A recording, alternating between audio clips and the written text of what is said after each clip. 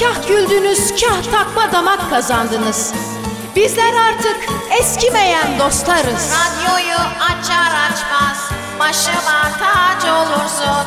Sen benim eski değil eskimeyen dostumsun. Evet, herkese günaydın. Bugün yepyeni bir haftaya başladık. Pazartesi sabahı ve Radyo Karavan'dan günaydın. Ayın sonu, haftanın başı, günaydın. Ayın sonu mu geldi? Yapma Evet, ya. Daha ayın yeni 30'u. Daha yeniydi ya. Daha yeni cingar çıkarıyordum, Mayışlar nerede diye. Cumhuriyet de 100 yılını tamamladı. O da doğru. Bir asırlık Cumhuriyet. Doğru. Dün öyle bir şey oldu ama benim için Ekim aylarının sonu olarak değil de bizim için Cumhuriyet'in başı olarak ben Ekim sonunu addettiğim için sevgili Toni'cim oradan hatırlayamadım. Onu o şekilde şey yapalım yalnız. Evet, günaydın. Onu o şekilde şey yapanların radyosu Radyo Karavan'da. Dışarıdan pıtırcık kuşçuk sesleri geliyor. Çekingen kuş sesleri. Değil mi? Çekingenler biraz. Yok, bence tatlılar ya. Mütecaviz değiller diyelim. Kuşçular mevkiinden sizlere günaydın diyerek bu sabah yine programımızı açtık. Bu mevkide güzel abi böyle huzurluyuz, güzel.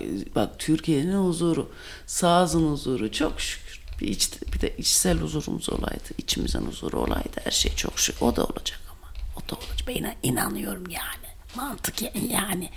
Mantıken neden? Çünkü bu daha fazla uzun süremez. Canın mı sıkılıyor yani? Ne konuda? Ne bileyim böyle. Öyle bir şeyim var ki. Huzursuzluk sıkıntı demek çünkü. Daha ne olsun yani, anlamadım ki sen de ya. Niye sesin öyle? Yani evin içinde. En çok sıkılınan yer neresiydi? Okullar bence. O hiç değişmedi. Bak, bu yaşa geldik, hala okullardaki sıkıntıyı unutamam yani. Okullardaki sıkıntı çok genel. En çok hangi sıkıntı? Benim müdür konuşmaları. Müdür konuşmaları mı? Törenler. Törenlerden. Komple törenler. Ben o yüzden böyle 29 Ekim falan, tamam, dün güzel şaşalı Cumhuriyetimizi kutladık ettik de o eskiden hatırlasanıza ya, o tören o kadar korkunçtu yani. Sıkıntı aslında okullarda kale alınmayan bir hoca gibi. Ya benim apolitik tamam da. Evlilikte de kale alınmayan bir koca gibi. Sıkıntı mı? Evet. Niye kale alınmasın? Takmıyorsun abi, canını sıkıyor ama işte ne yapayım diyorsun. O sana has bir özellik. O sana haslikleri bir özellik sevgili dinleyicilerimiz, değil mi? Ama öldürücü değil sıkıntı. Eğer o kadar öldürücü olsaydı okullar mezarlık olurdu yani. Okullar mezarlık gibi ama çok sıkıcı. Mesela bu törenleri müdür kalkar da Ay, ben atarak saldım da dün gece. Müdür baş düşman ya. İğrenç bir şey ya okul. İğrenç bir şey yani. Daha iğrenç bir şey düşünemiyorum okul dışında. İğrenç bir okul. Hayatın başında okul, sonunda huzur evi var. Hangisi daha keyifli? Huzur evi. Hadi ya. Herhalde okul. Bak, burada o desen ki ay çeker okul hakkında konuşalım. Yani kendimi dövdürtene kadar iğrençliğini anladım. En sonunda en okul sevmeyen bile okul sevmeye başlar. O kadar ki nefret ediyorum okuldan. O kadar. Sen disiplin ve görev sevmeyen birisin. Kardeşim size hadi Ardan be kardeşim. Benim kadar disiplin var mı acaba? Aranızda benim kadar disiplinli insan var mı be? Sabahın 4'ünde aşkla kalkabilen kaçınız var yaptığınız işe? Disiplinden ne var? Benim için disiplin demek aşkla yapmak demek. Sizin gibi anam babam beni mecbur işte kıldığı için değil. Eleştiri olsun diye söyledim. Farkındayım. Bir enerji gelsin. Eleştiri kolay. Tek bir kelimeyle eleştiriyorsun. Karşı taraf kendini 1000 kelimeyle savunuyor. Elleştirme beni. Elleştirme bana. Elleşme. Elleştirme bana. Evet, şimdi şöyle dün arkadaşlar çok korkunç çekirdek yemeye başladım. Yani günde yarım kilo yiyorum ve en son çok kötü kaşınmaya alerji oldum. Dün bayağı kaşınıyorum. Pütür pütür de şiştim, kabardım. Yarım kilo yedim dün. Bol tuzlu. Yarım kilo çekirdeğin ne kadarı kabuk, ne kadarı iç? Hadi bakalım. Çok yedim. Çok yiyorum yani. Bir yarım kiloyu 2 günde bitiriyorum öyle. 250 Abi gram. sen şeyi anlamıyorsun bak. Sartre'ın çok güzel bir lafı var. Özgürlük istediğini yapmak değil. Tamam. Yapabileceğini istemek. Sen istediğini yapmak sanıyorsun. Ondan sonra atarak saldım. Ataraks. Çok iyi. Zanaks. Ataraks aldım. Sonra abi Ataraks'ın boktan tarafı, sabah kalkamıyorsun işte böyle. Bak göz altlarıma Orhan Gencebay'a benzedim. Hadi. Evet abi, öyle bir su tutmuş. Bence iyi, senin göz altların şahane be. Porselen bebek gibisin. Aa, Ya. borcum kaç para? Konuş köpek. Neyse, sabah o kadar çok tuzlu çekirdek yedim ki tabii suyu da içince şişti, kafada oldu Arhon Gencebay kadar. Abi şu anda var ya, öyle bir kocaman böyle bir kafa var ki bende. Baksana, su topladı ya şimdi, bir de kafada da tuzlar, beynim su topladı. Tövbe estağfurullah. Ondan sonra şimdi sizlere koca kafa olarak hizmet veriyorum. Fakat feci de uykum var ya. O şimdi 29 Ekim deyince çocukluk anılarım birdenbire canlandı. Ne kadar nefret ederdim. Konuşacak halim bile yok. Dün nasıl şeye gittik? Urla İskele'ye gittik 29 Ekim. Polis arabaları, polis bütün Ben motosikletler. de ne güzel bağırdım. Yaşasın, yaşasın diyerek. Evet, bayağı konvoy yapmışlar. Sünnet konvoyu gibi korna çala çala gidiyorlar. Çok hoşuma gitti. Güzeldi, evet güzel, bayağı güzel. Bu İzmir'de ama çok cılız kutlamalar ne de olsa. İstanbul'da lazer gösterileri falan yapılmış. İstanbul daha teknolojik tabii. İzmirli o paraları hep Zeydünlüğe yatırıyor değil mi? Neyse, ondan sonra ya o Tunç Soyer Atatürk'e benzediği için mi belediye başkanlığı oldu acaba? Çocukluğundan beri demişlerdir, sen aynı Atatürk'e benziyorsun. Çok benziyor. Aynı Atatürk, bir de stilini falan da öyle yapmış, belli ki ona benzemeye çalışıyor. Atatürk'ü bak, gazla vermişler kızı çocukluğundan beri. O da ne yapıyor? Ben bir şey yapmalıyım Atatürk gibi, en fazla ne yapabilirim? Ben gelebileceğim nokta abi benim belediye başkanı. Abi ben aday olacağım diye. Harbiden herif yıllardır belediye başkanı olmak istemiş çocukluğundan. O çocukluk hayalini gerçekleştirmiş. Bence o doğduğundan beri aslında o ailesi iyi bir aileymiş Toni. O yüzden belediye başkanıymış. Mesela daha böyle kırsal, Söke köylüsü çocuğu. Nereli acaba Tunç Soyer? Bilmem. Sökeli mökeli, o zaman muhtar kaymakam hani olmak isterdi. Ama şimdi mimar mı o adam? Neci abi? Tunç Soyer İzmir'de çok seviyorlar onu. Ben hiç anlamam abi, beni bulaştırmayın. İyisiyle ben anlamam böyle şey. O zaman niye karış? Sen lan, ona da karıştırma. Ona da sen karışma. Atatürk'e benzetiyorum. O yüzden de tipini yani. Onun için de insanların tipi neye benzerse ona dair bir meslekte. Çocukluğundan beri ne push edilirse insan, neyle takdir edilirse onun üzerine bir gelecek kuruyor çünkü. Seni neye benzetirlerdi çocukken? Kime? Neye? Nasıl Benim betimlerlerdi mesela? Yumurta kafa derlerdi, kavun kafa derler. Hep kafama takmışlardı. Şimdi büyüdükçe geçti nedense o. Ya sen aslında Çocuklar daha çok dalga geçiyor birbirleriyle. peder kafalısın. Çocuklar daha acımasız. Ya şimdi kocaman herif olunca kavun kafa falan lafları bana biraz gıcık geliyor Toni. Sende tam böyle bir papaz efendi kafası var, ben sana söyleyeyim. Papaz efendi gibi senin kafan. Bu hiç daha önce söylenmedi. Öncelikle teşekkür ediyorum. Ben hiç papaza benzetilmedim. Ama şöyle bak, papaz olmayalım sabah. Öyle saç sakal karışınca papaz gibi olmuşum diyorlar. Ama herkese diyorlar. Bak şimdi, çocukla çocuk, papazla papaz olmamak lazım. Bir de biriyle kapışınca papaz olduk derler. Onunla biz papaz olduk. Niye acaba? Bilmem. Ama dün pazar günü Toni'nin bacısının ve karısının, Kız kardeşimin evine gittik. onun kocasının, evet karısının diyecek. O kız kardeşinin kocasının babası da, Bay Remo da oradaydı. Ne kadar düzgün bir adam. Fakat maşallah ne kadar iştahlı, güzel yiyen bir. Yavaş yavaş yiyor. Ve çatal mı diyorsunuz siz? Evet, ve çok iyi gözlemliyor ortalığı. İyi çatal mı diyordun? Ne kadar genç bir dimak. Evet. Değil mi? Onun hayatı çok roman gibi hayatı var ya. Evet. İzmir'de doğmuş, sonra Rodos İtalyan toprağıyken Rodos'a gitmiş. Orada 2. Dünya Savaşı'nı yaşamış, bombardımanları yaşamış. Oradan İtalya'ya götürmüşler. Aile İtalya'yı hiç beğenmemiş, Türkiye'ye geri dönmüş falan falan. Evet. Bu arada İtalyanca konuşuyor hep o yemekte. O hep evde otururken İtalyanca konuşuyor Bayramı. Ben de arada şey yapıyorum, İtalyanca öyle. Bazen bir şey oluyor, bir şey söylüyor. Çok seviniyor o zaman. Bravo, bravo yapıyor, bravo. Öyle şey. Seni seviyor, komik buluyor. Evet evet, bu beni eskiden çok fazla, hani çok haz etmiyordu, biraz zevzekçe buluyordu. Fakat onun eşi öldükten sonra ben çok duygulu bir konuşma yaptım. Onu hissettikten sonra aramızda bir bağ oluştu onunla. Sen onu fark etmiyorsun. Bir bağ oluştu Bayram öyle. Çok seviyorum ben o adamı. Çok, Allah ömür versin, sağlık versin. Çok tatlı bir insan. Bir de abi benim babamın döneminin adamlarına benziyor. Kaç doğumlu Bayram o? 38 mi? Ha işte babam ondan büyük galiba. Babam rahmetli 37 diye geçiyor şeyde. Doğum kağıdında 39 diye geçiyor, fakat 33 doğumlu idi. Yaşasaydı şimdi 150 milyon yaşında olacaktı. Fakat Bayram yani benzer yaş. 38 olduğunu sanmıyorum. Biraz daha büyük olabilir Bayram o, Toni. Değil abi, öyle bir Öyle mi? O zaman babam da 38 mi acaba? Ya da annem babamdan küçük görünmek için mi acaba benden 7 yaş büyük? Çünkü annem 40'lı ama nüfus cüzdanında 42 yazıyor. Biz yıllarca 42'liyim diyerek geyik yapmış olabilir mi acaba? Neyse, babam da 7 yaş küçükse 42'den düşelim, onu gerçeği olarak onu alıyordur. 7 düşük 35'li falan oluyor o zaman. Babam demek ki.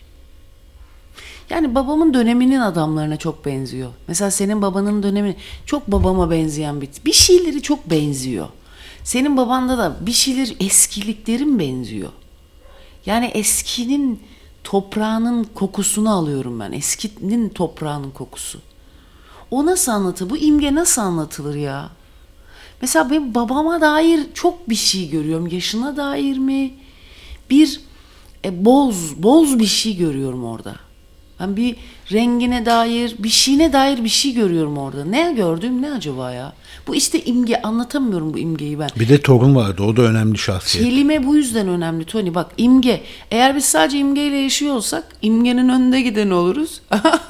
Sevgili imgelem dinleyicilerimiz, imgenin önde gideni oluruz. Kelime, eğer onu isimlendirmezsek hiçbir şey anlatamayız ki. Hissi olur anlatmak istediklerimizin, fakat adı olmaz. Dolayısıyla tanı koyamayız. Duygularımızı aktaramayız. Mecburuz söze dökmeye. Ama imgeyi kaybetmemek lazım çok fazla ezbere bindirerek. Mesela his olarak var bende ama adlandıramıyorum. Ne his olduğunu bilmiyorum bu yüzden. Tanımlayamıyorum. Ama bende bir zenginlik olarak, bir his olarak bu imge duruyor. Bu adamın, senin babanın, Bayramo'nun, o yaşın adamlarının ne orada bende babamı hatırlatan şey? Böyle bir şey var. Bir renk var bir kere, boz bir renk var ama ne, niye? Toprağa dair bir renk var ama ne ve niye?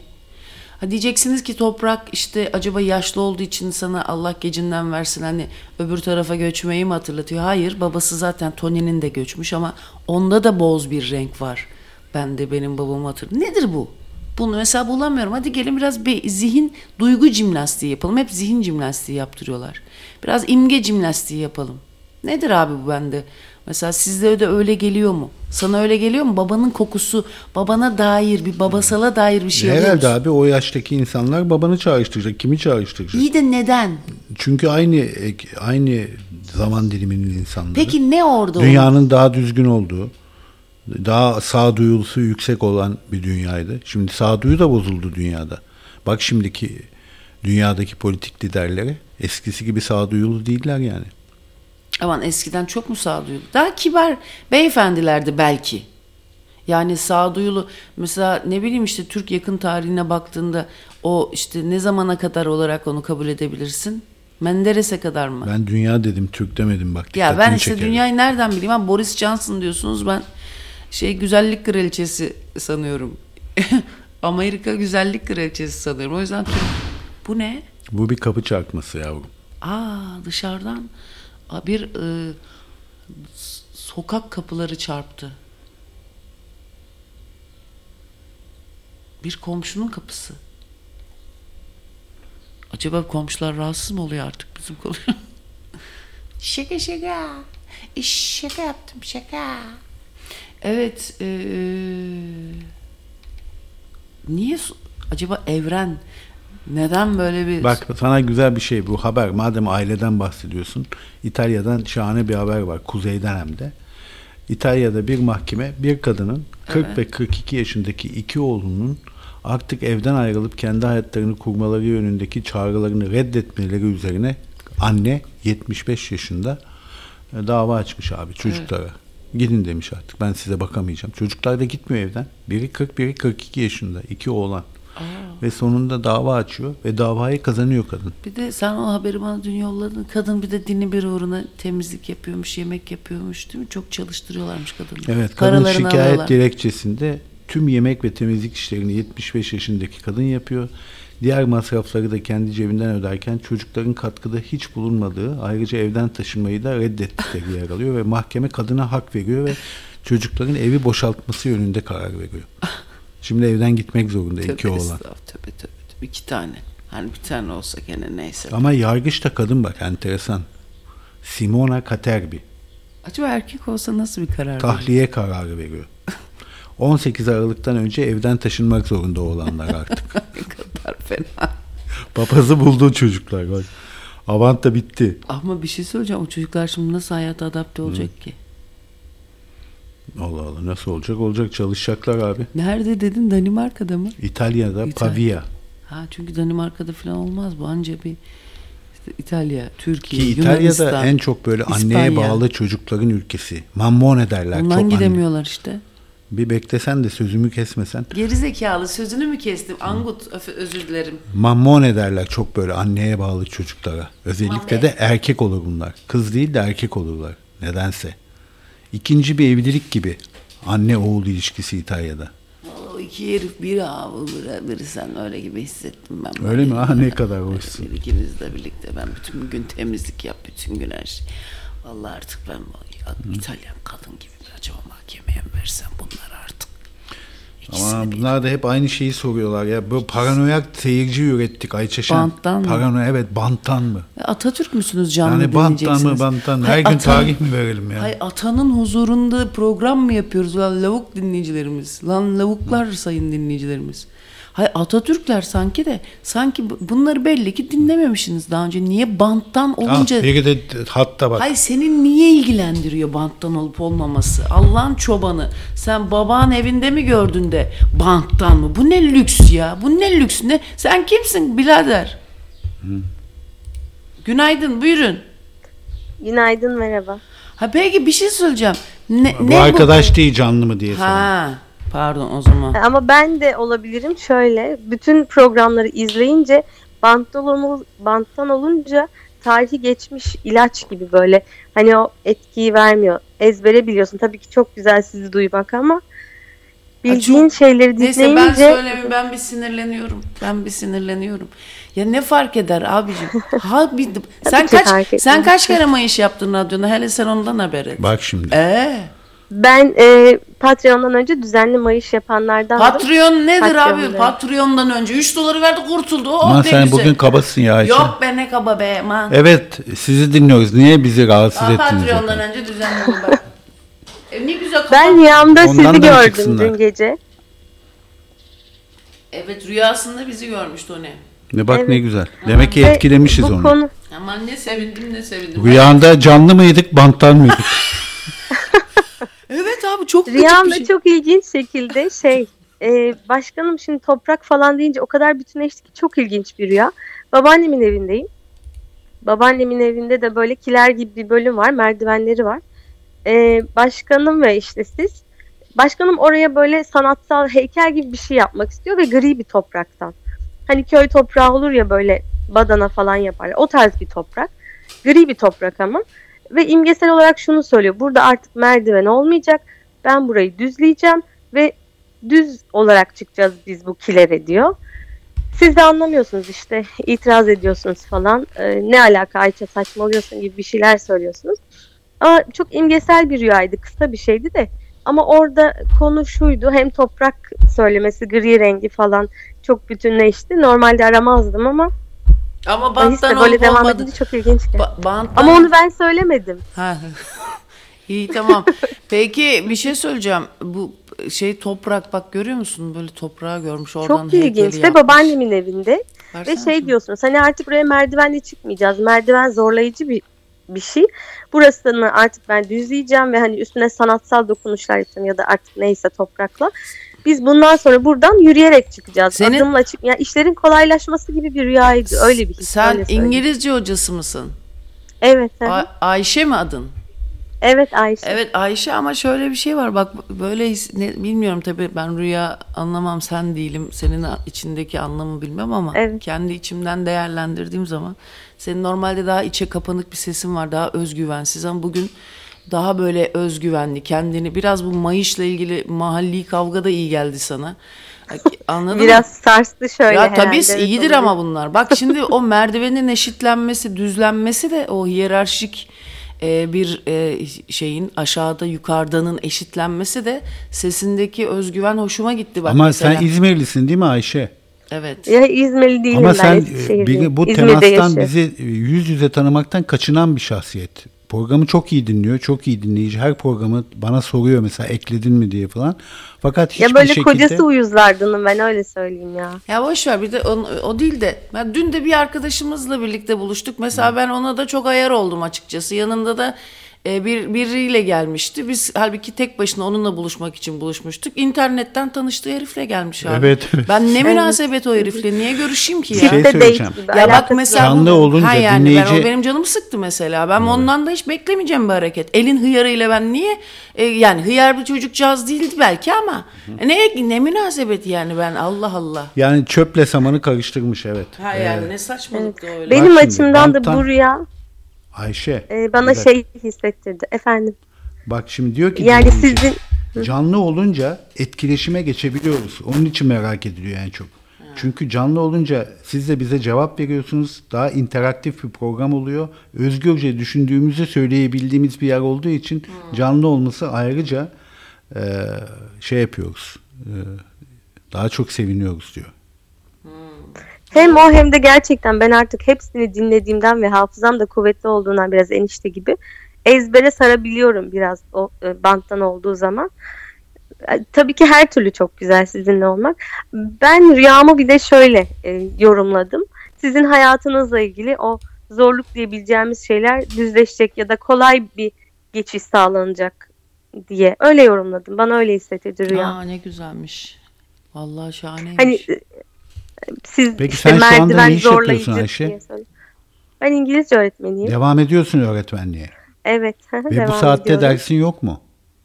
Bugün benim zaten dersim boştu ama 29 Ekim sonrası sağ olsunlar lütfettiler. Gecenin 10'unda 30 Ekim'i tatil yaptılar. Bütün öğretmenler evinde şu anda. Ha, bir yere de gidemediniz ama. Tabii ki yani gecenin 10'unda belki giden gider de gecenin 10'unda yapılınca böyle bir açıklama öyle oldu. Evet. Ama sesin bak çok çok net, sağlıklı, parlak geliyor Ayşe. Benim oğlum şimdi kreşte. Aslında genelde ben oğlum varken konuşuyordum. Belki ondan. Bir dakika, ben Hani anlamadım. böyle Gece sessiz 10'da mı oluyor. tebliğ ettiler bugünün tatil olduğunu? Evet. Hı. Yani lütuf gibi söylendi. Planlı programlı değil de normalde ulusal bir bayram olduğu için 29 Ekim. Ya vahiy- 29 Ekim'in bir gün öncesinden öğleden sonra tatil olurdu. ve Gece 29 vahiy Ekim'de geldiyse tatil demek. Hayır, belki Demek şundan vahiy yaptılar. geldiyse. Ayşe, şundan yaptılar. Ben şöyle düşündüm, benim kurnaz zihnim. Belki geç verdiler ki önceden bunu pazartesi de ekleyip uzun bir tatile çıkıp 29 Ekim'deki görevinizi... Muhtemelen öyle ve ayrıca böyle zaten hakkımız olan şeylerin lütuf gibi verilmesi, yani Abicim bilmiyorum. adamlar 29 Ekim'e bakmıyor ki. Ondan değil abi, işte yani gidip de kutlamalar falan olmasın diye belki. Şimdi önceden tatile söylese çıkmasınlar. millet uzatacak tatili, 3 günlük tatile gidecek. 29 Ekim'de Evet, görevliler olabilir. görevlerini yapmayacak, anladın Abi mı? ne 29 Ekim'e mi bakıyorlar ki, umurlarında mı sanki ya, Allah Allah, beni de şimdi.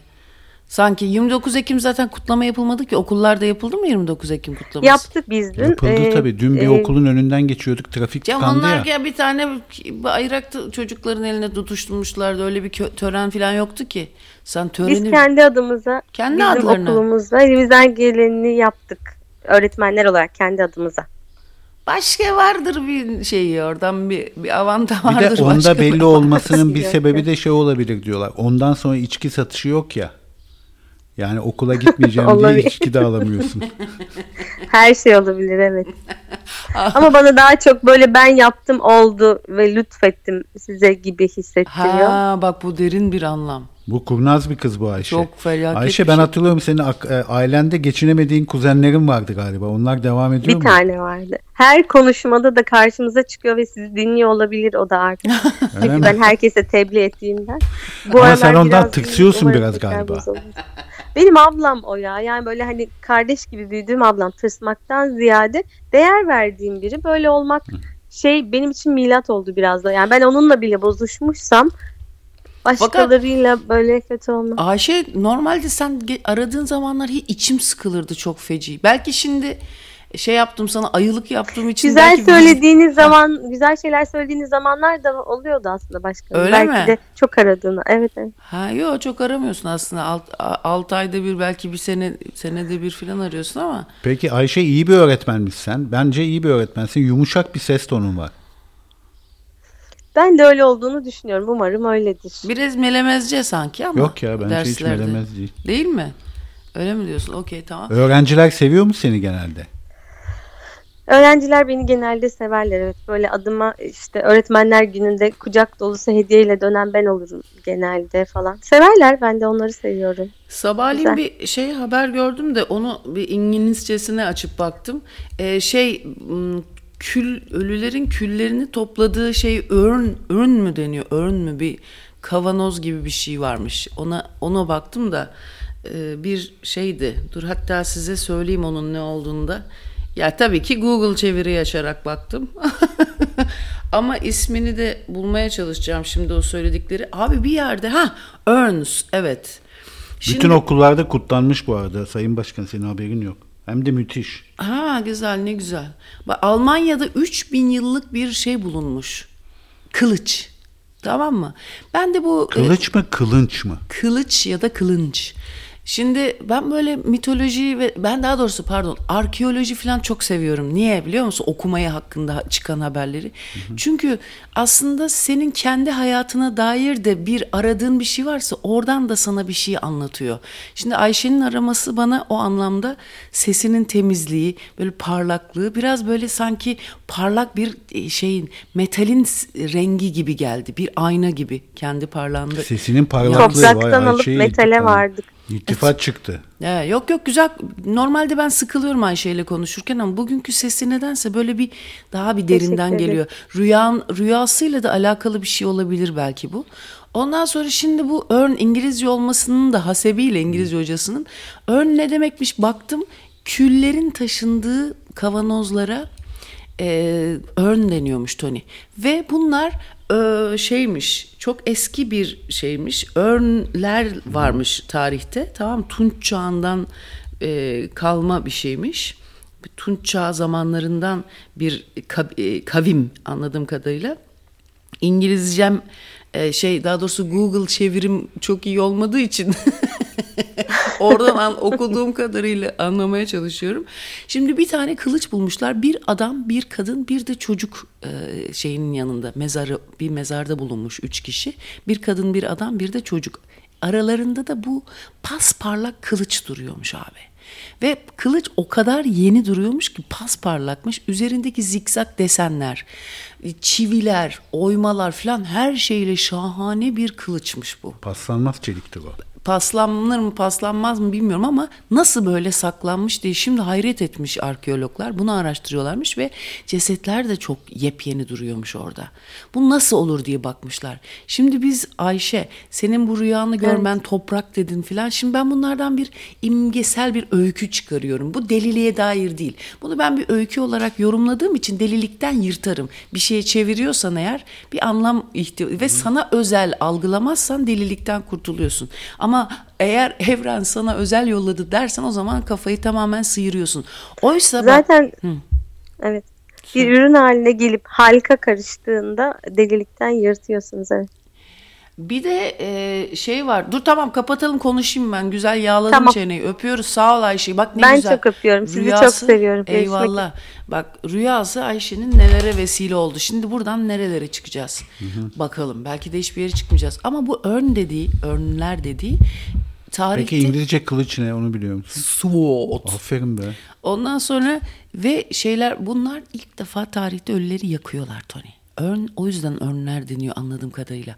Abi bende bir İngilizce olsa var ya, amına koymuştum ortalığına, yemin ederim. Bak, bu Google çeviriyle bu kadar. Bir de çok safsata haline çeviriyorum ya ben bunu.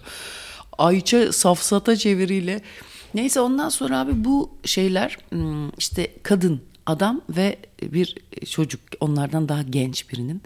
Bunların üçü bir arada bulunmuş, aralarında bir kılıç bulunmuş. Şimdi bizim de yaşadığımız bir dönüşüm dönemindeyiz Aralarında ya. nasıl yani aralarında? Yani hep işte aynı mezarda Bir kılıç mı var? Bir tane kılıç bulunuyor. Kılıç kimin arasında? Kadınla erkeğin Onu arasında. yazmamış işte, aslında o da önemli bir şey.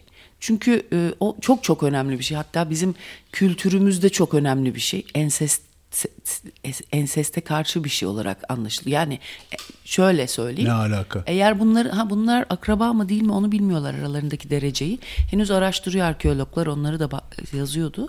Çok yeni bir şey olduğu için henüz araştırmaların sonucu yok ortada.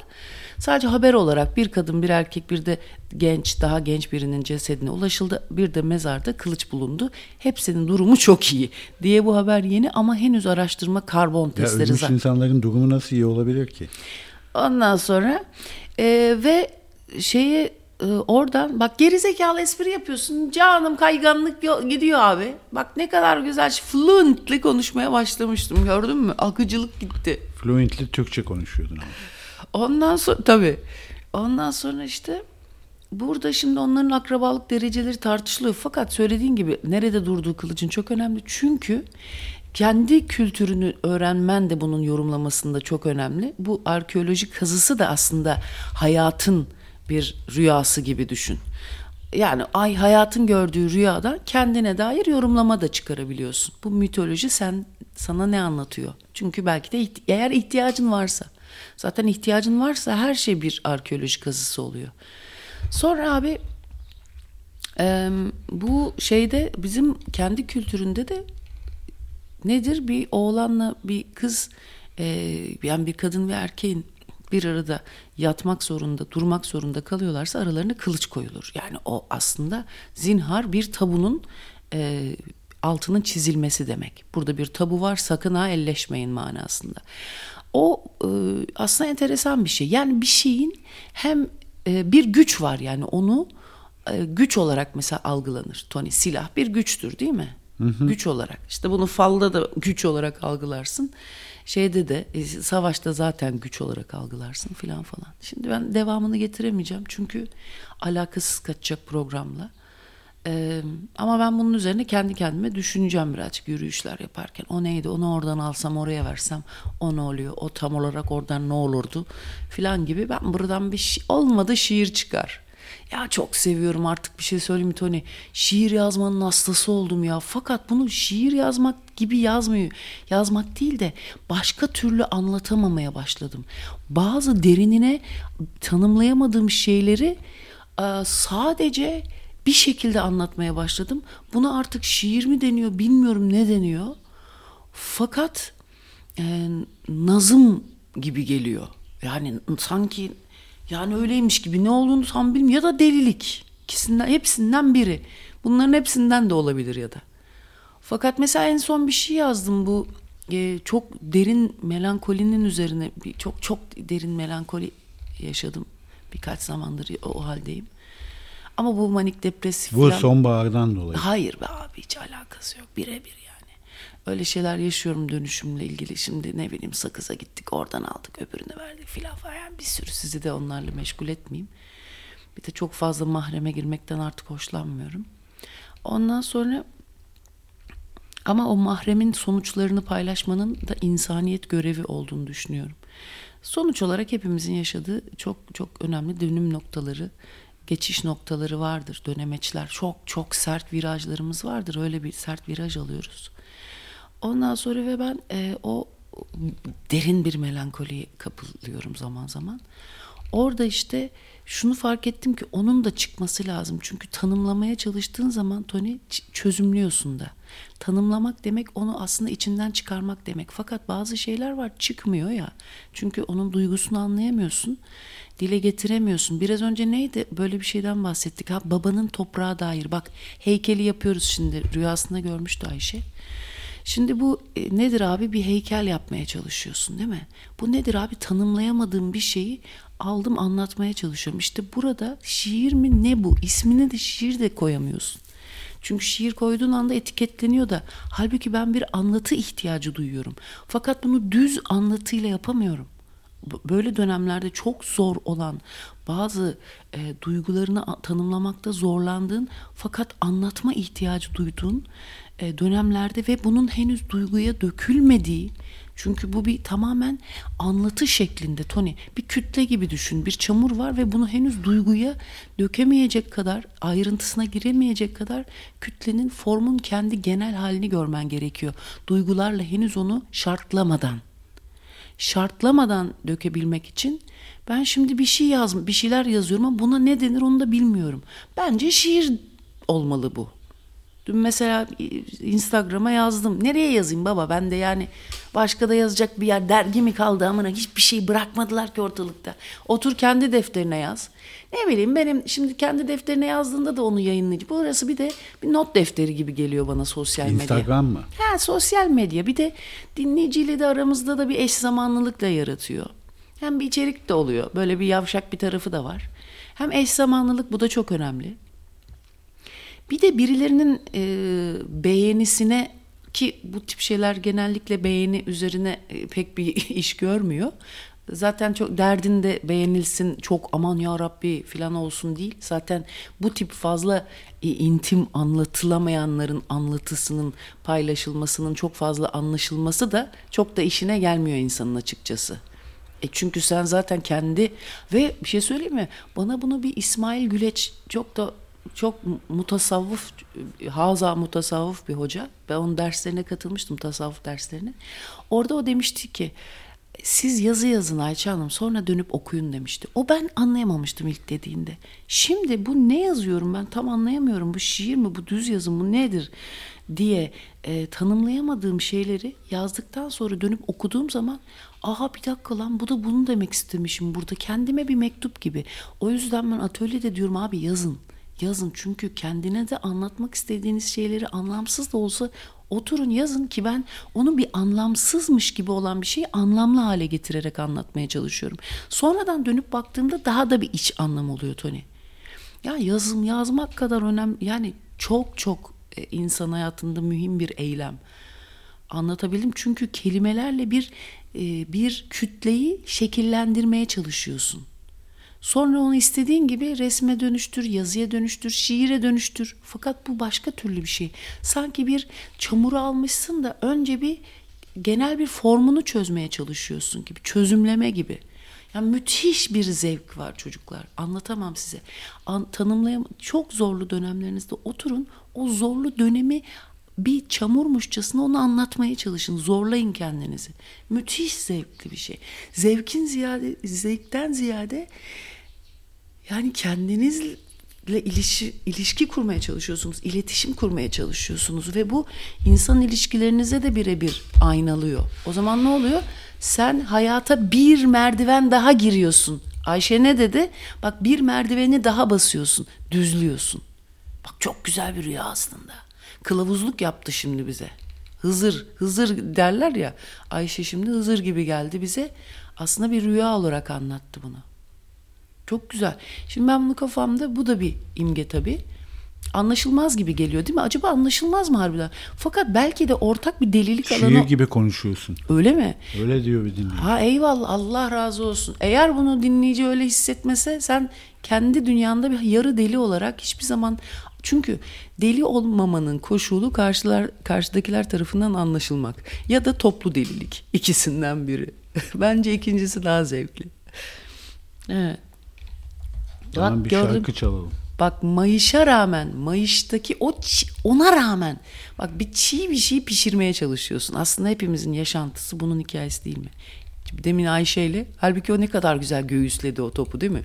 O sert değil de dandik topu, o laylon topu ne güzel göğüsledi ve meşin topu haline getirdi. Gördün mü? İşte öğretmenlik öyle olur. Hepimiz birbirimizin öğretmeniyiz. Ama tabii buradaki bütün kahvehaneciler yemezler. Hanzo demeye devam edecek. Onlar kardeşimdir ayrı.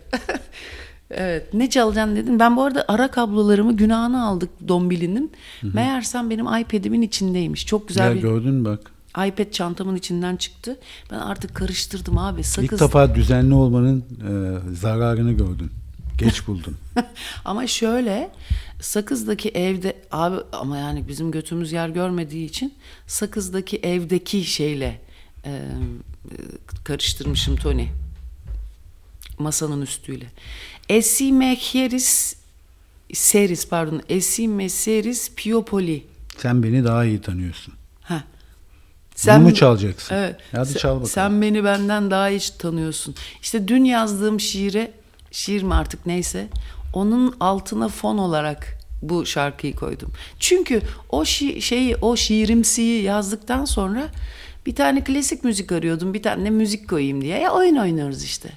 Ondan sonra bak, bir dinleyici karşıma diyor ki tesadüfen, yazmak diyor çok daha yoğun konuşmaktan diyor. Çünkü yazdığın zaman sanki düşüncelerinin, duygularının konsantresini yazıyorsun diyor. Doğru. evet, fakat onu ben hayatı boyunca, bütün ömrüm boyunca ikisini de deneyimlemiş bir insan olarak şunu söyleyebilirim.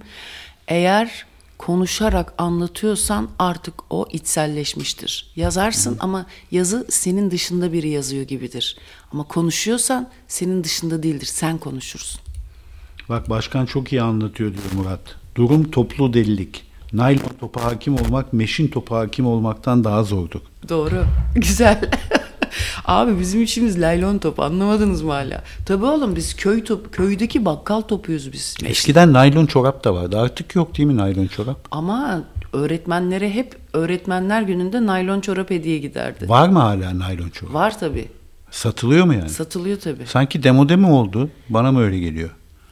Yani evet. Ben hiç görmüyorum artık naylon çoraplı kadın bacağı. Giyen giyiyor da artık herkes bakıyor.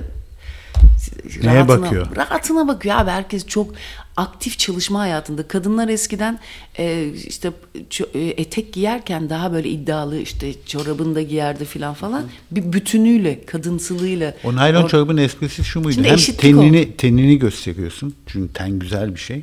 Hem de soğuktan korunuyorsun. Öbür türlü kumaş bir şey giysen tenin gözükmeyecek. Yani değil mi? O işe yarıyordu galiba, değil mi? Evet, yani şöyle, ben o kadar motivasyonumu hayatta dış görüntüyle ilgili olarak o kadar kaybettim ve umursamıyorum ki. Bunda maşallah senin de payın çoktur. Ya ben anladım ki kadınlığa dair ben artık tamamen bıraktım abi. Olayı bıraktım yani. Şöyle hiç bir tane bizim Selin'in hediye ettiği bir tane benim yeşil bir Adidas şeritli var ya, klasik Adidas haşortmanlar. Ondan onu giydim yine, zaten benim artık o üniformam gibi. Üstüne de dandik bir tane siyah tişörte giydim böyle. Bir sergi açılışına gittim. Burada Koca Karılar sergi açmışlar. Fakat nerede burada? Urla'da. Abi ama bayağı da şaşalı tanıtımlar, yok 100. yılı şerefine 100 kadının 100 diye bilmem ne, anam dedim ne oluyor. Ondan sonra kalktım gittim. Gerçekten İzmir çok çoban ya bu. Çok çoban abi, sanat diye bir şey yok ya. Halbuki çok iyi sanatçılar var. O kadar iyi sanatçılar var.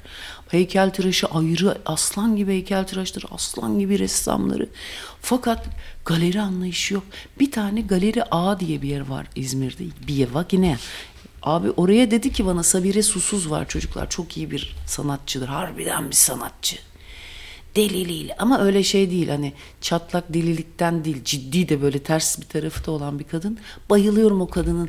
Anlaşamıyorsun da, bir yer geliyor sinir de gıcık da kapıyorsun bol bol, fakat çok iyi bir sanatçı ve her şeyden ziyade çok iyi bir hoca. Müthiş bir sanat hocası ve kavramsal olarak. Onun çok büyük bir şans. Onunla işte bizim oğlan resim okumak istiyormuş artık. Aman duyulmasın. Duyulacak kadar yüksek konuşmadım değil mi? Neyse. Ondan sonra falan onu bu konuyla ilgili danışırken dedi ki, Ayça, Galeri A'da bir resim var. Kavramsal sanat sergisi var dedi. Ona gidebilirsiniz falan deyince ben de kalktım. Memo o gün işte bir şeyler geziyordu falan. Ben de tek başıma Alsancak'taydım. Ondan sonra İzmir'den de hiçbir beklentim yok hakikaten benim sanat olarak. Anca Zeydünlük, su içinde şu ev şu kadar, başka laf yok. Bilmem kimler arkaslardanmış. Yok bilmem kimlerin ne o? Amma gömdün sen de İzmir'e. Aman ya. yok hep söyle be. Bir tane dur bunların zenginlerin atları var. Hep de soruyorlar. Levantanlardan bilmem kimleri tanıyor musunuz? Hep Toni onlarla geliyor. Yani çok ben de bakma. Esasen ben de yavrumdur yani. Normalde bıraksalar ben de olurdum da. Öyle bir işte öyle bir şeyleri var bunların. İstanbul'da herkes çoban olduğu için yok. Yoksa orada da olur da. Ondan sonra neyse işte gittim, pek bir beklentim yoktu. Fakat bir gittim, ana! Kız bir de gireyim kapıdan içeri ki Cemile Kaptan. Benim İstanbul'dan çok bahsederim belki. Onun kuzeni ve ben onları çok iyi tanıyorum. Cemile'nin babasının son 2-3 gününde gittim onunla. O kadar kıymetli bir aile. Hep bahsederim, Orduludur. Ve son derece sanatçılar herkes. İşte resim bölümünün başındaydı onun babası. Onlar bütün sülalecek çok şahane sanatçılar. Mimar Sinan mafyası, resim bölümü mafyası. Cemile'yi de çok sevdi. Abi Cemile de doçent bizim Mimar Sinan'da. Şimdi rica ettim bizim atölyeye gelecek. Kavramsal sanat eğitimi verecek bir gün. Abi bir gittim ki Cemile'nin sergisi. Okudum açıklaması. Çağdaş sanat mı? Evet, Cemile Kaptan'a da lütfen, Kaptan Art galiba bir sayfası var. Nasıl bir kavramsal sergi yapmış ama normalde ben bu dönemde olmuyor olsam bu sergiye bakarım. Aman bu da ne ya? İşte monokrom baskı yapmış. Hiçbir şey anlamıyorsunuz gibi durur ilk başta bu işle ilgili olmayan, ama arkadaşlar meseleniz yoksa anlamazsınız. Sanat denen şey meselenin neden olmadığını düşünme meselesi. Ve ben çok ciddi bir meselelerim var bu aralar, böyle kendimle, hayatla falan ama çok ciddi, hiç bu kadar da ciddi olmamıştı. Abi ben o sergi yazısını bir girince duvara asmışlar, önce bir okudum. Ben tutamıyorum kendimi, nasıl ağlıyorum. Ana deli karı gel. Allah'tan bomboş galeri. Gittim, bir oda var. Onun içine gittim, ağlıyorum. Hiçbir şey anlamıyorum resimlerden ama açıklaması Beral Madra yazmış Toni. Ben onu Beral Madra ve Vasıf Kortun'a gözümü diktim. Onları bizim atölyeyi çok istiyorum ama şu anda henüz atölyede hala makyajlı karı çiziyorlar ya. O kadar moralim bozuldu sabah. Ağlayacaktım ya. Ya ağlayacaktım yemin ederim sabah. Yani makyajsız mı çizsinler? Abi makyajlı kadın resmi mi? Yani bir 3 senedir konuşuyoruz bu abicim ya. Eşek osuruyor gibi hissettim ya. Vallahi oturup zırıl ulan dedim Ayça ağla. Bir de moralim de bozuk ya. Neyse. Sonra. Makyaj bir sanat değil mi ya? Ya bırak Allah aşkına ya. Hiç. Bu ne ya dedim ya. Hiç. Sonra Sabire ile biz işte hafta sonu gittik abi. Ben de öyle giydim o yeşil haşortmanları. Gittim abi, bir sürü koca karı oralarda. Yani tövbe yarabbi, güzel İzmirliler çok güzeller ama o kadar kötü işler çıkarmışlar ya. Sabire geldi. Abi dedim ya bir de ondan bakayım ne diyecek diye. Artık o böyle bir de var onda, hakikaten böyle kötü niyetli değil ama ben buradaki emeğiniz güzelmiş dedi kadına. Kadın bir cam işi yapmış, çok hakikaten çok emek, fakat uçan çıplak memeli kadınlar. Nasıl hiç formu. Uçan çıplak mı? Hadi camdan yaptı o bir derece. Uçan çıplak memeli kadınlar. Yani işte hani çıplak kadınlar. Bu çok hep böyle bir gotik anlatımlar var. Ondan sonra nü yani. Ya nü mü değil be abi. Yani işte öyle kiç. Sonra aman yarabbi gülmekten o kadar güzel anlattı. Gülmekten ölüyoruz ama biz. Ya tövbe diyeceksiniz ki sen kimsin lan? Tamam ben bir şeyim demiyorum ama oraya içtiyse onu koyulmaması lazım. Onu oraya koyan küratörü de. Ama kadınla tanıştık dedik ya işte bir şeyler yapmaya çalıştık dedi. Fakat çok iyi iki tane iş, çok şahane 2 tane iş vardı. Bunlardan bir tanesi minyatürdü Toni. Ve fakat İşin enteresan tarafı minyatür, oradan Ayça dedi birisi.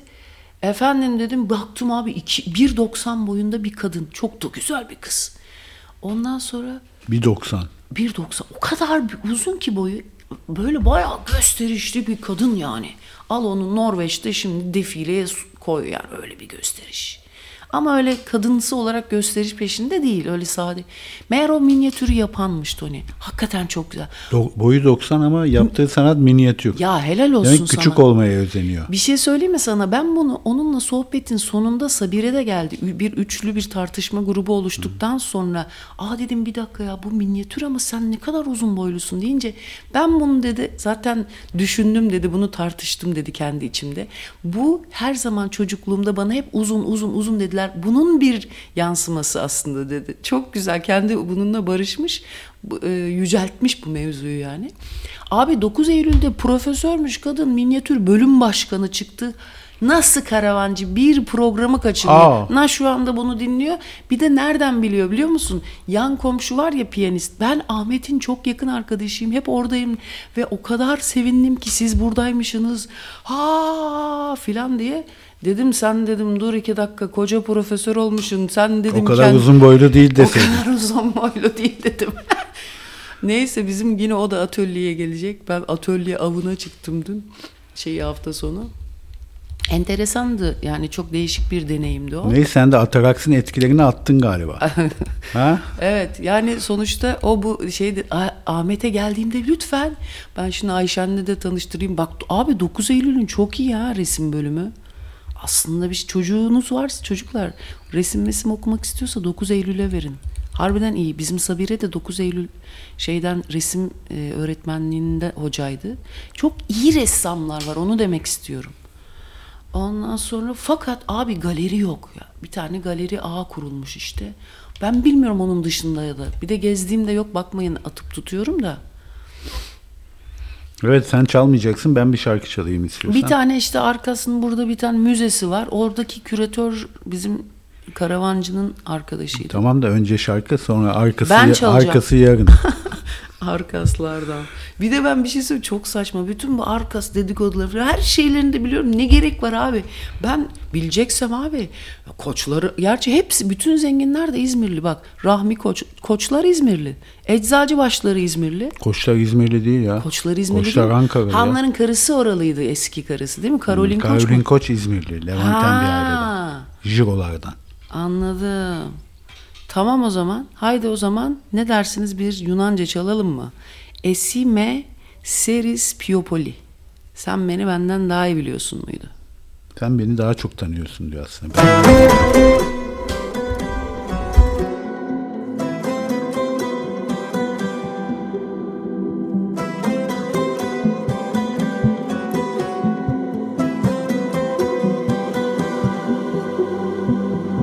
Εσύ με ξέρεις πιο πολύ από όλους στη ζωή μου.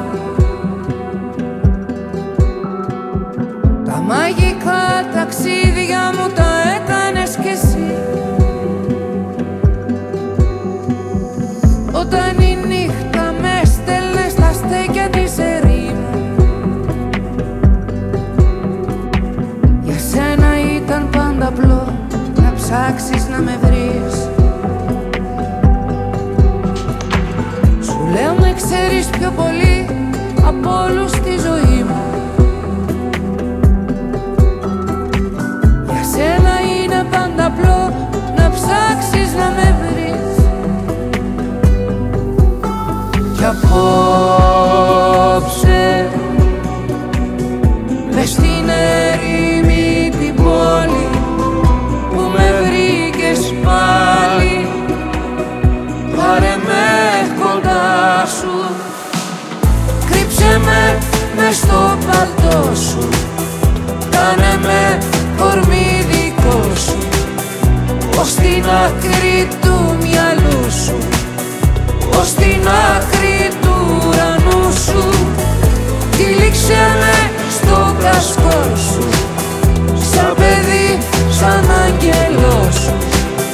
Να χαθώ στη μυρωδιά σου, να χωρέσω στο όνομά σου.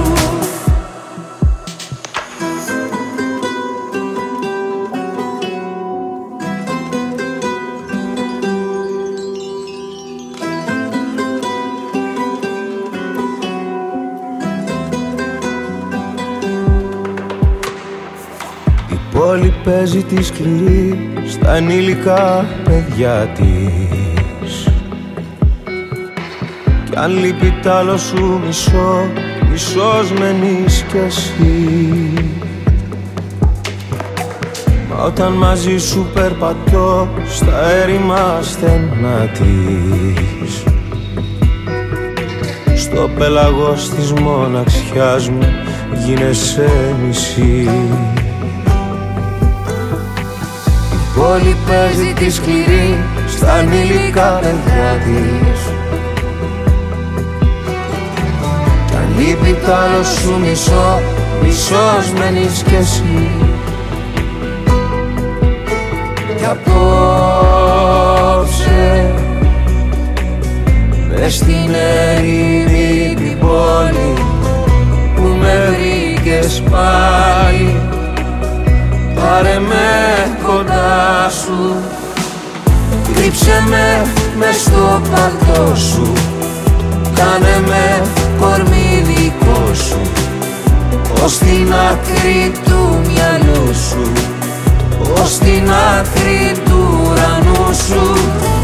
Τυλίξε με στο κασκόλ σου, σαν παιδί, σαν άγγελό σου, να χαθώ στη μυρωδιά σου, να χωρέσω στο όνομά σου.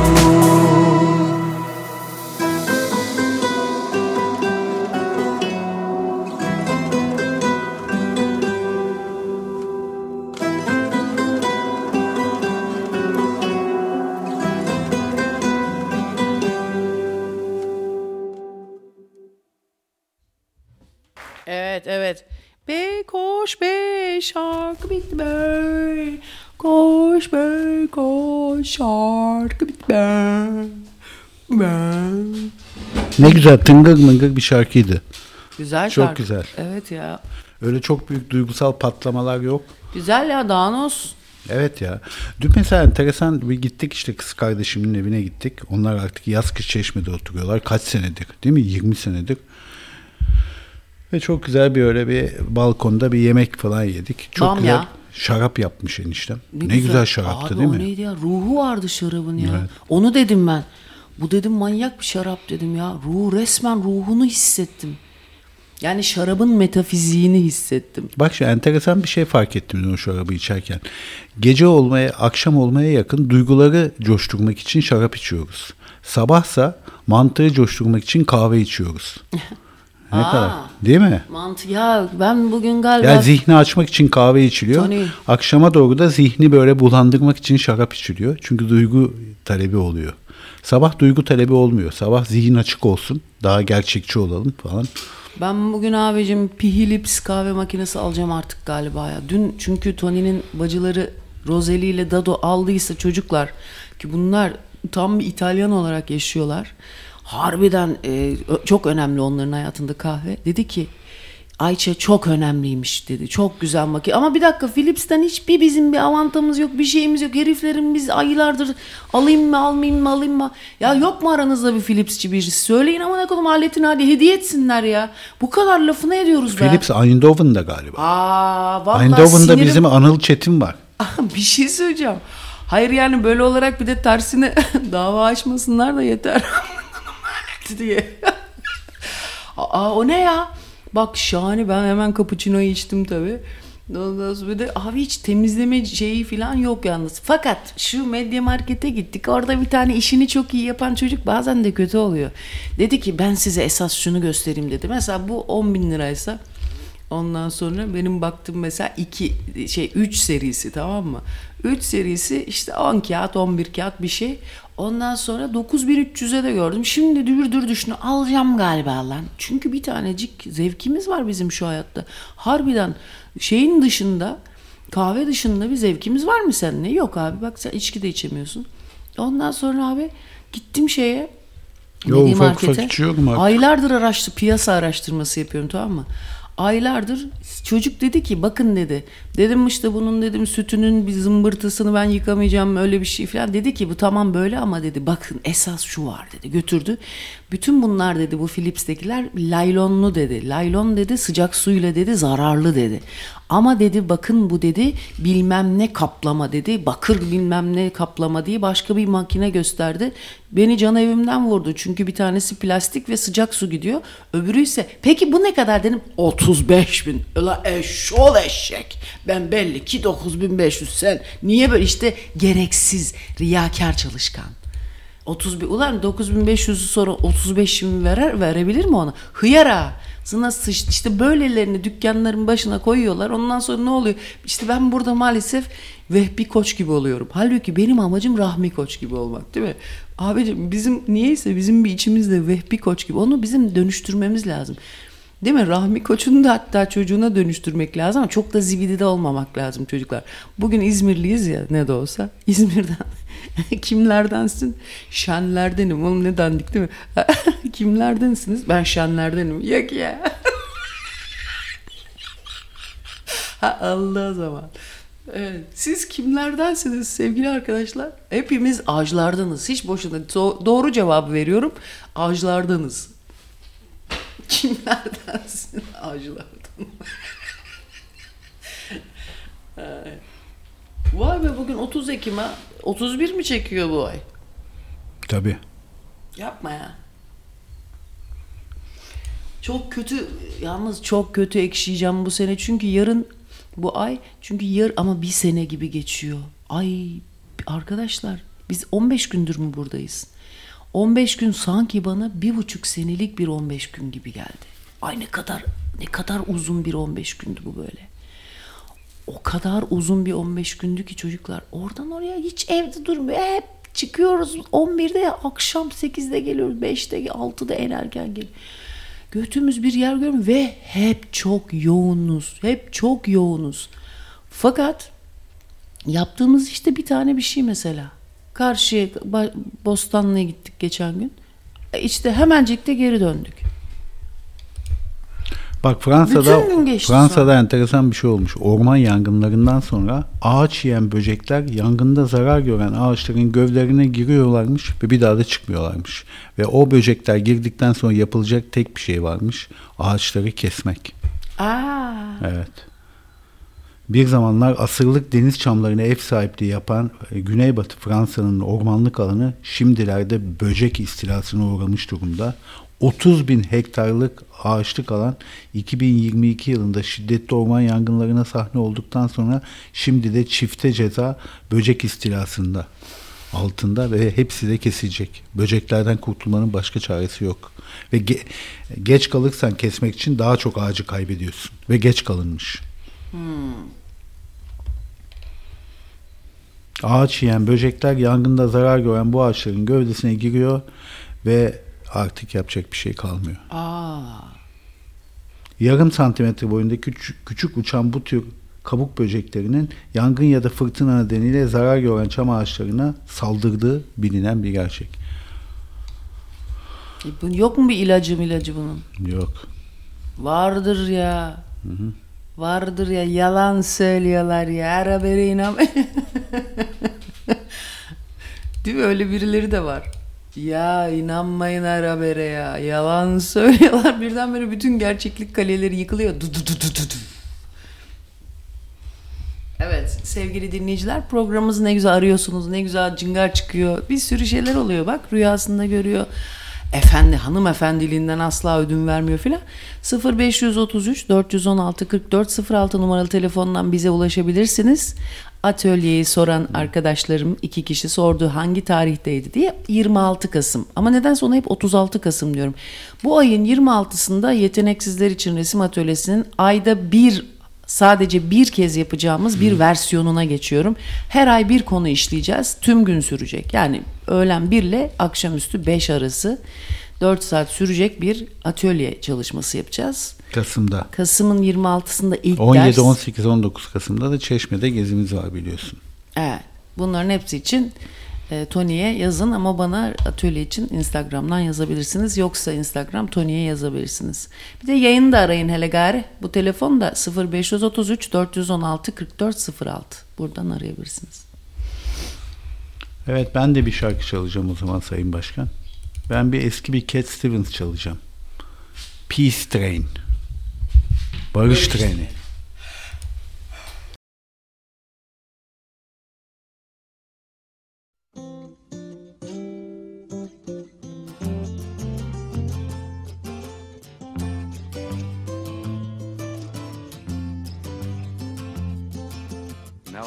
been happy lately, thinking about the good things to come. And I believe it could be something good has begun. Oh, I've been smiling lately, dreaming about the world as one.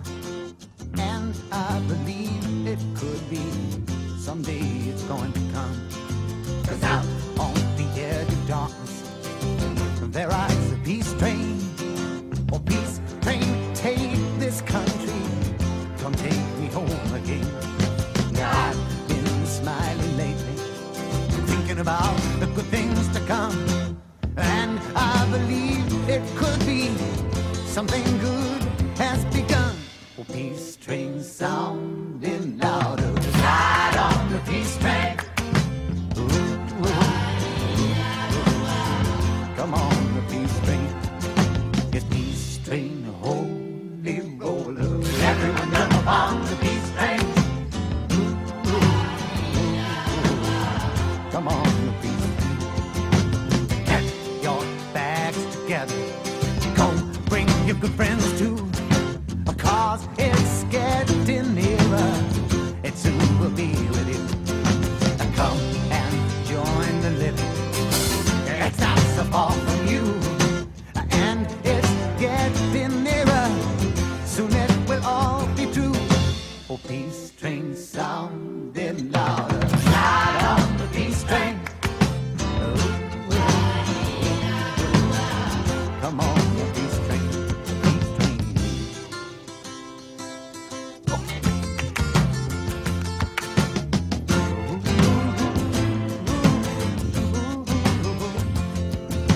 Now I've been crying lately, thinking about the world as it is. Why must we go on hating? Why can't we live in bliss? 'Cause out on the edge of darkness there rides a peace train. Oh, peace train, take this country, come take me home again. Oh, peace train sounding louder, ride on the peace train. Come on, the peace train. This peace train, holy roller. Everyone jump upon the peace train. Ooh. Come on, come on, come on. Yes, come on, peace train. Hey, yes, it's the peace train.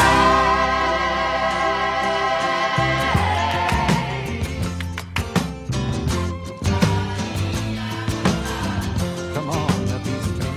Oh, peace train.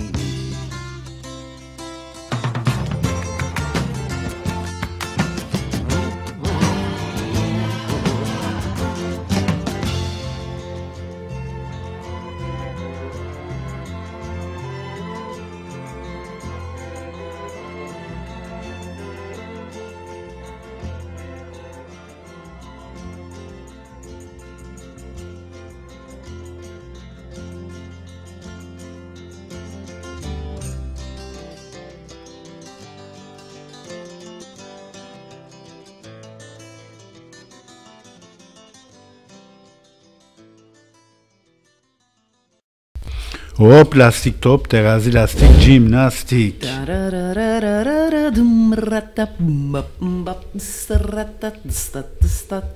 Bir de öyle bir şey var. Natalie, bu annelerin çok sevdiği değil mi? O Julio Iglesias'ı nedense yaşlı kadınlar çok seviyor. O nesil, o neslin adamı. Evet, annem de Annen çok sever miydi? Çok beğenirdi. Kadife sesli. Ama yakışıklı çocuktu adamdı o. Şimdi oğlu... Ya dişleri biraz yapay onun, çok beyaz. Yani o işte senin şey var ya, kuzenin var Toni. O tatlı herif. Ya yakışıklı adam. Onun oğlu da yakışıklı çocuk diye çıktı fakat İzzet Altınmeşe'ye benzetiyorum ben o şey Enrique Iglesias'ı. Hiç benzemiyor abi. Biri yakışıklı, biri yakışıksız. İzzet Altınmeşe gibi de benim... Bir de İzzet Altınmeşe çok ben merkezli bir adam. Beni çok dikkat çekiyor. Ya çok aşırı komik. Bu kötü esprinin bu kadar komik bir tını yapabileceği olacak şey değil. Bak kahve makinesi nasıl çıkmıyor kahve. Ben bugün gideyim abi yok ben yerim Philips'ini de bilmem nesi. Ondan gelecek iyilik. Philips'ten gelecek hayır Allah'tan gelsin diye gidip kendi paramla alırım. Onları mı uğraşacağım be? Valla sayın dinleyiciler. Bir de bu tip çok kurumsal yerler, o ona söylüyor, o ona söylüyor. Kimsenin umurunda bile değil ya. İlle çok iyi bir distribüt. Bak Fisler'i dedik, kızı hemen yolladılar, sağ olsun. Allah razı olsun çocuklardan. Ama onlar niye? Çünkü bir aile işletmesi. Öbüründen şimdi yok gidecek de bize geldi işte bölge bilmem ne müdürü geldi gezimize, bilmem neresinin zart zurtu kıllı kılçıklı biri geldi. Philips'ten geldi. Bak, öbür başka Frankfurt'tan gelenler var Çeşme gezisine. Aa, Tabii. Kimler geliyor? Mehtap'la Ufuk da geliyormuş. Aa, çok iyi. Güzel. Arkadaşlar, güzel bir ekiple, güzel böyle bir... Yani bakalım, benim çok da bir melankolik bir dönemim ama güzel geçer. Böyle dost arkadaş meclisinde bol sohbetlerle, güzel yansımalarla, böyle biraz sohbette dayalı, daha çok böyle bir şeyler yapalım ya. Ben gitarım da yanımda. Türkü de kaç ya, kimse istemiyor türkü söylememi yalnız ya. Ben böyle rezalet görmedim. Yok ya. Ya insan der ki Ayça bir tür bir kim biliyor musun? Bir tek Buket. Ya şimdi Ayça Şen imajı, tamam mı? Güldüren, komik, neşeli, tamam mı? Ama türkü imajı daha farklı bir imaj. Kardeşim. Hüzünlü, fazla hüzünlü. Bak bir şey tamam. İşte bizim... Bir de ya da sen hüzünlü türküleri tercih ediyorsun. Neşelileri değil. Ya ne Allah aşkına, üzümlü türkü, hüzünlü olmayan türkü hep yok, 10 henüz girmiş 13-14 yaşına diye pedofili türküsü neşeliler.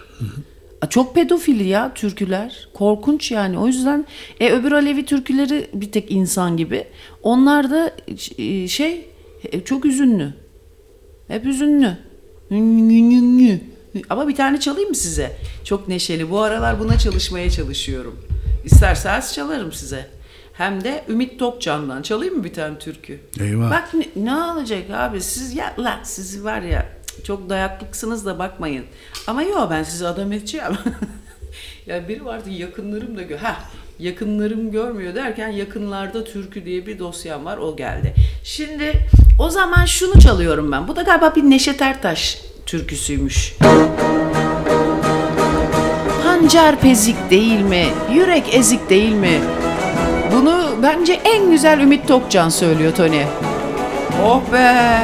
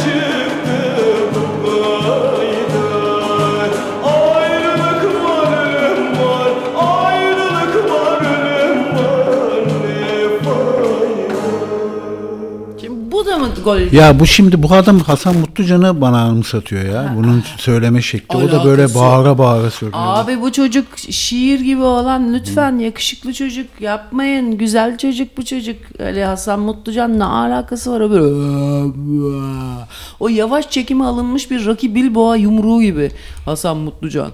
Bu öyle değil ki abi, bu şahane çocuk ya, daha ne istiyorsunuz oğlum siz, yani bir türkücüden daha fazlası, öyle söyleyeyim. Biri de yazmış ki başkan bize hüzünlü değil üzümlü türkü söyle demiş. Ulan açın da götünüzle dalga geçin Hanzolar, Allah'ın çobanları. Balkan türküleri güzel diyorlar, neşeli. Doğru, onlar güzel. Balkanlar daha neşeli, evet, neden öyle? Alevi türküleri biraz iç dağılıyor. İç kesimden geliyor ya, İç Anadolu'dan. Abi orada felsefe var. Balkan'da ne felsefe var Allah aşkına? Yedim onu yedim, balığı yedim, rakıyı içtim, oradan gittim. Onun kimin su içinde 6 milyon dolardı yani. Onun dışında nesi var? Ne felsefesi var? Söyle bana. Su içinde derken ruhi su içinde mi? Halbuki öbüründe felsefe var abi. Bir yaşam felsefesi var. Ben öyle İzmirliler en son toplanıp beni dövecekler. Ben böyle bir rahatlayacağım. Ben diyeceğim abi ya diyeceğim. Sevgili dinleyicilerimiz, programımız bütün hızıyla devam ediyor. Nasıl, anladın mı? Ne oldu, kestin birden? Sende de şalter iniyor ha. Hayır, bir atölyedeki bir arkadaş resim yapmış. Onun üzerine çok da sevdiğim, şahane de işler yapan zaman zaman bir arkadaşım. Onun üzerine yaptığı iş üzerinden biraz tartışıyoruz da şimdi Instagram'da. O bana bir şey yazıyor, ben ona bir şey yazıyorum. O biraz kafam oraya takıldı. Ya şu anda yazma eyleminde olduğumdan değil. Bana çok şey öğretiyor çünkü. Peki sanatçı olmak, iyi bir ressam olmak için bir karakter özelliği, yani coşkun olmak mı gerek Sayın Ya Başkan? ben onu bilemem. Yani coşkun olmayan bir insan, mesela cimri bir insandan sanatçı olur mu? Olur çünkü tabii cimri sadece parada değil, duygularında da cimridir. Ya şöyle, neden cimri olduğunu... Yani, çünkü coşku fazla harcamaya neden olabilir. Cimri coşmaz çok kolay. Ya şöyle söyleyeyim, ismi lazım değil, benim okuduğum Mimar Sinan'da. Ben coşunca bahşiş verebiliyorum demek ki. Bizim bir hocamız vardı, son derece pinti bir hocaydı, onu biliyoruz. Çok iyi bir ressamdı. Evet. O zaman duygularını açıklamada cimri değil. Ya işte orada o şekilde, ona o şekilde şey yapıyor, öbürüne ona... Aziz Nesin korkunç cimri bir adammış. Ama Aziz Nesin... Yazar ama o. Canım ne fark eder, sanatçı değil mi, edebiyatçı. Ama bu enteresan bir şey, edebiyatçıyla sanatçı kategorisi değil, edebiyatçıyı ayrı bir yerde saymaları enteresan değil mi? Evet, edebiyat sanata giriyor mu? Aşk olsun, ama ya niye öyle söyleniyor onu ben de tam bilmiyorum. Edebiyatçıyla mesela şair için edebiyatçı da demiyorlar, şair diyorlar. Yani sanat daha çok okunmayan bir şey gibi geliyor, gözle takdir edilen ya da kulakla duyulan. İşte değil müzisyene, ressama, şeyciye, çünkü yazıdan önce de sanat vardı biliyorsun. Mağaralarda bile vardı sanat. Sanatın tarihi yazının tarihinden daha eski. Sanatın tarihi yazının, ama o da işte mistik anlamda bir şey. Mistik anlamda bir duruş. Bu Nietzsche'nin bir Apollon ve Dionysos üzerine bir mukayesesi mi var? Mukayesesi var, fakat o felsefe tarihinde de çok da anlaşılan bir şey değil. Hatta Nietzsche bile, kendi bile onu çok eleştirdiği bir metni bu. İşte çok fazla romantik zamanında yazılmış diye birazcık da utanıyor. Aslında güzel bir şeydir. Bana bir ilk sergimde bir küratör vardı. Onunla çalışmıştım. Aman bir kavgalıyız şimdi. Yüzünü görsem sokakta dönüp bakmam yani. Ondan sonra ama o kızın bana çok büyük faydası dokandı. Yani sözü de geçen bir kız. Ama çok dengesizdi. O neydi ya öyle? Manyantik ya. Bak sen Friends dizisini izliyor muydun? Yok, siz izlemiyorum. Onda Matthew Perry varmış. Chandler oynayan. Ben de izlemiyordum o diziyi ama çok beğenilen, bayağı üzülen insan var bizim dinleyicilerden. Evet, ölümüne. Ölmüş çünkü. 54 yaşında evinde ölü bulunmuş. Abi Atatürk 57 yaşında ölmüş, 56 yaşında ölmüş ya. Ona çok üzülüyorum ben. Ne kadar genç değil mi? Düşünsene, benden 5 yaş sonra ölüyorum. Ne kadar üzülürsünüz. Öyle demişti Erkin Koray. Bir gün Allah rahmet eylesin de Barış Manço ölmüş. Demişler ki ne düşünüyorsunuz? Vallahi şunu düşünüyorum. Ben de öldüğümde böyle üzülecek. Abi ne kadar acayip bir şey değil mi? Ben öldüğümde böyle üzülecek misiniz diye sormuştu. Öldü, üzüldük tabii. Ama o sözleri de aklımızda kaldı yani. Ama ne oldu? Öldükten sonra badem gözlü. Yani Türkiye'de insan sözleri ömrü de. kısalmış bu koronadan beri. Hadi ya.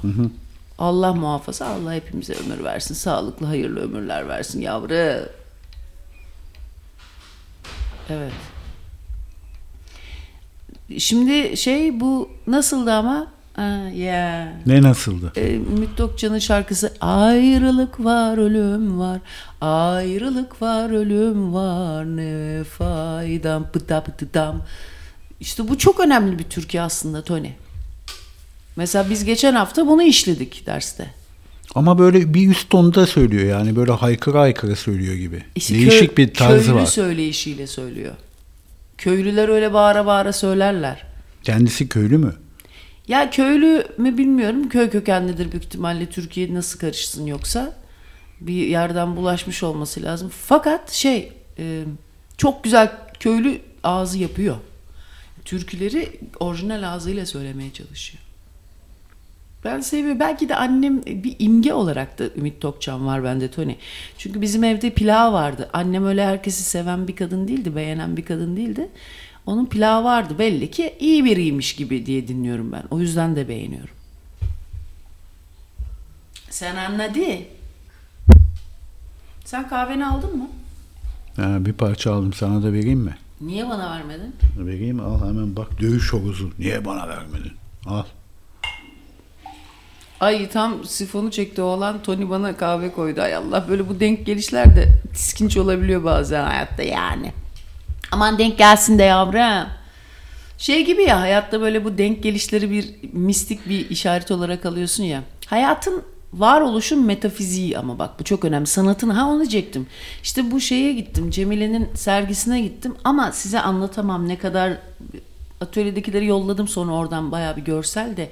Onlarla tabii biz daha farklı bir rahimin içinde buluşuyoruz. Daha böyle bu radyonun dışında biraz daha böyle acayip bir şeyler yaşıyoruz. Ve orada bunları yollayınca oha filan hepimiz. Çünkü biz bütün 2-3 haftadır hep o sergiyle ilgili olan konuları, Aylin Aslım işte Perşembe günü konuktu. Çocuğu hastaydı. Kucağında oğlan orman ateşliyken bize konuk oldu. Konuşacaktık. Sonra işte ilk yarım saat geçti. Çocuk bayağı bir ateşlendi. Ben dedi bu çocuğu arkadaşlar bir doktora götüreyim ya bir şey kapatacağım. Çok kusura bakmayın, tekrar yapalım bunu, saymayalım dedi. Biz onun üzerine ayrılmadık ama buluşmamızda kendi kendimize tartışmaya başladık. Çocuk sahibi olmak, işte annelik üzerine filan sohbet ettik. Ve herkes aslında aynı şeyde oturup konuştuk. Kadınlar anlatmıyorlar. Ya kadınlar anlatmıyorlar. Çünkü bir kere mahrem bir alan olarak evlerin içleri bizde. Nedense neyse bu mahremiyet. Fakat şöyle bir Avrupa'da da çok büyük bir mahremiyet var Toni. Ne konuda? Ya birazcık da zevzekçe bir arkadaşımız var atölyede. O böyle sırf bir şey söylemiş olmak için bayağı bir çam da devirebiliyor. Ama önemli bir konuya parmak bastı. Avrupa'da duygusal tecavüz diye bir şey varmış. Bu ses ne? Kedi. Mi? Öyle bir kavram varmış. O arkadaş da iyi kalpli, iyi niyetli, fakat işte bazı insanlar iyi niyetiyle bile böyle hani bir şey olur ve abicim biz ya olursun ya, öyle bir şeyler, zaman zaman onları yaşıyoruz onunla. Fakat enteresan şey, çünkü önemli bir şey bu duygusal tecavüz. Yani çok fazla oturup sen özel hayatından bahsettiğin zaman duygusal tecavüz etti diye bakılıyor. Bak erkek duyguya ihtiyacı olduğu ölçüde iri göğüslü kadından hoşlanıyormuş. Buna ne diyorsun? Anne memesi işte. Ondan mı? Fakat şu Cemile Kaptan'la sonra ben bayağı uzun görüştük biz, Cemile ile yazıştık. Ondan sonra orada dedi ki Ayça dedi, ben bu postpartum sergisinin adı. Postpartum da doğum sonrası depresyonuna denk geliyormuş galiba. Ondan sonra abi dedi ki hiçbir kadın hiçbir şeyini anlatmıyor. Herkes çok başarılı anne gibi. Abi nasıl olur dedi. Ben yalnızlıktan o kadar fena oldum ki. Doğumdan sonra mı? Evet. Sergi Aylin açmış. mi dedi bunu? Aylin kim ya? Aylin Aslım mı? Yok. Hepimiz aynı şeyleri yaşıyoruz ama Aylin mesela anlatıyor.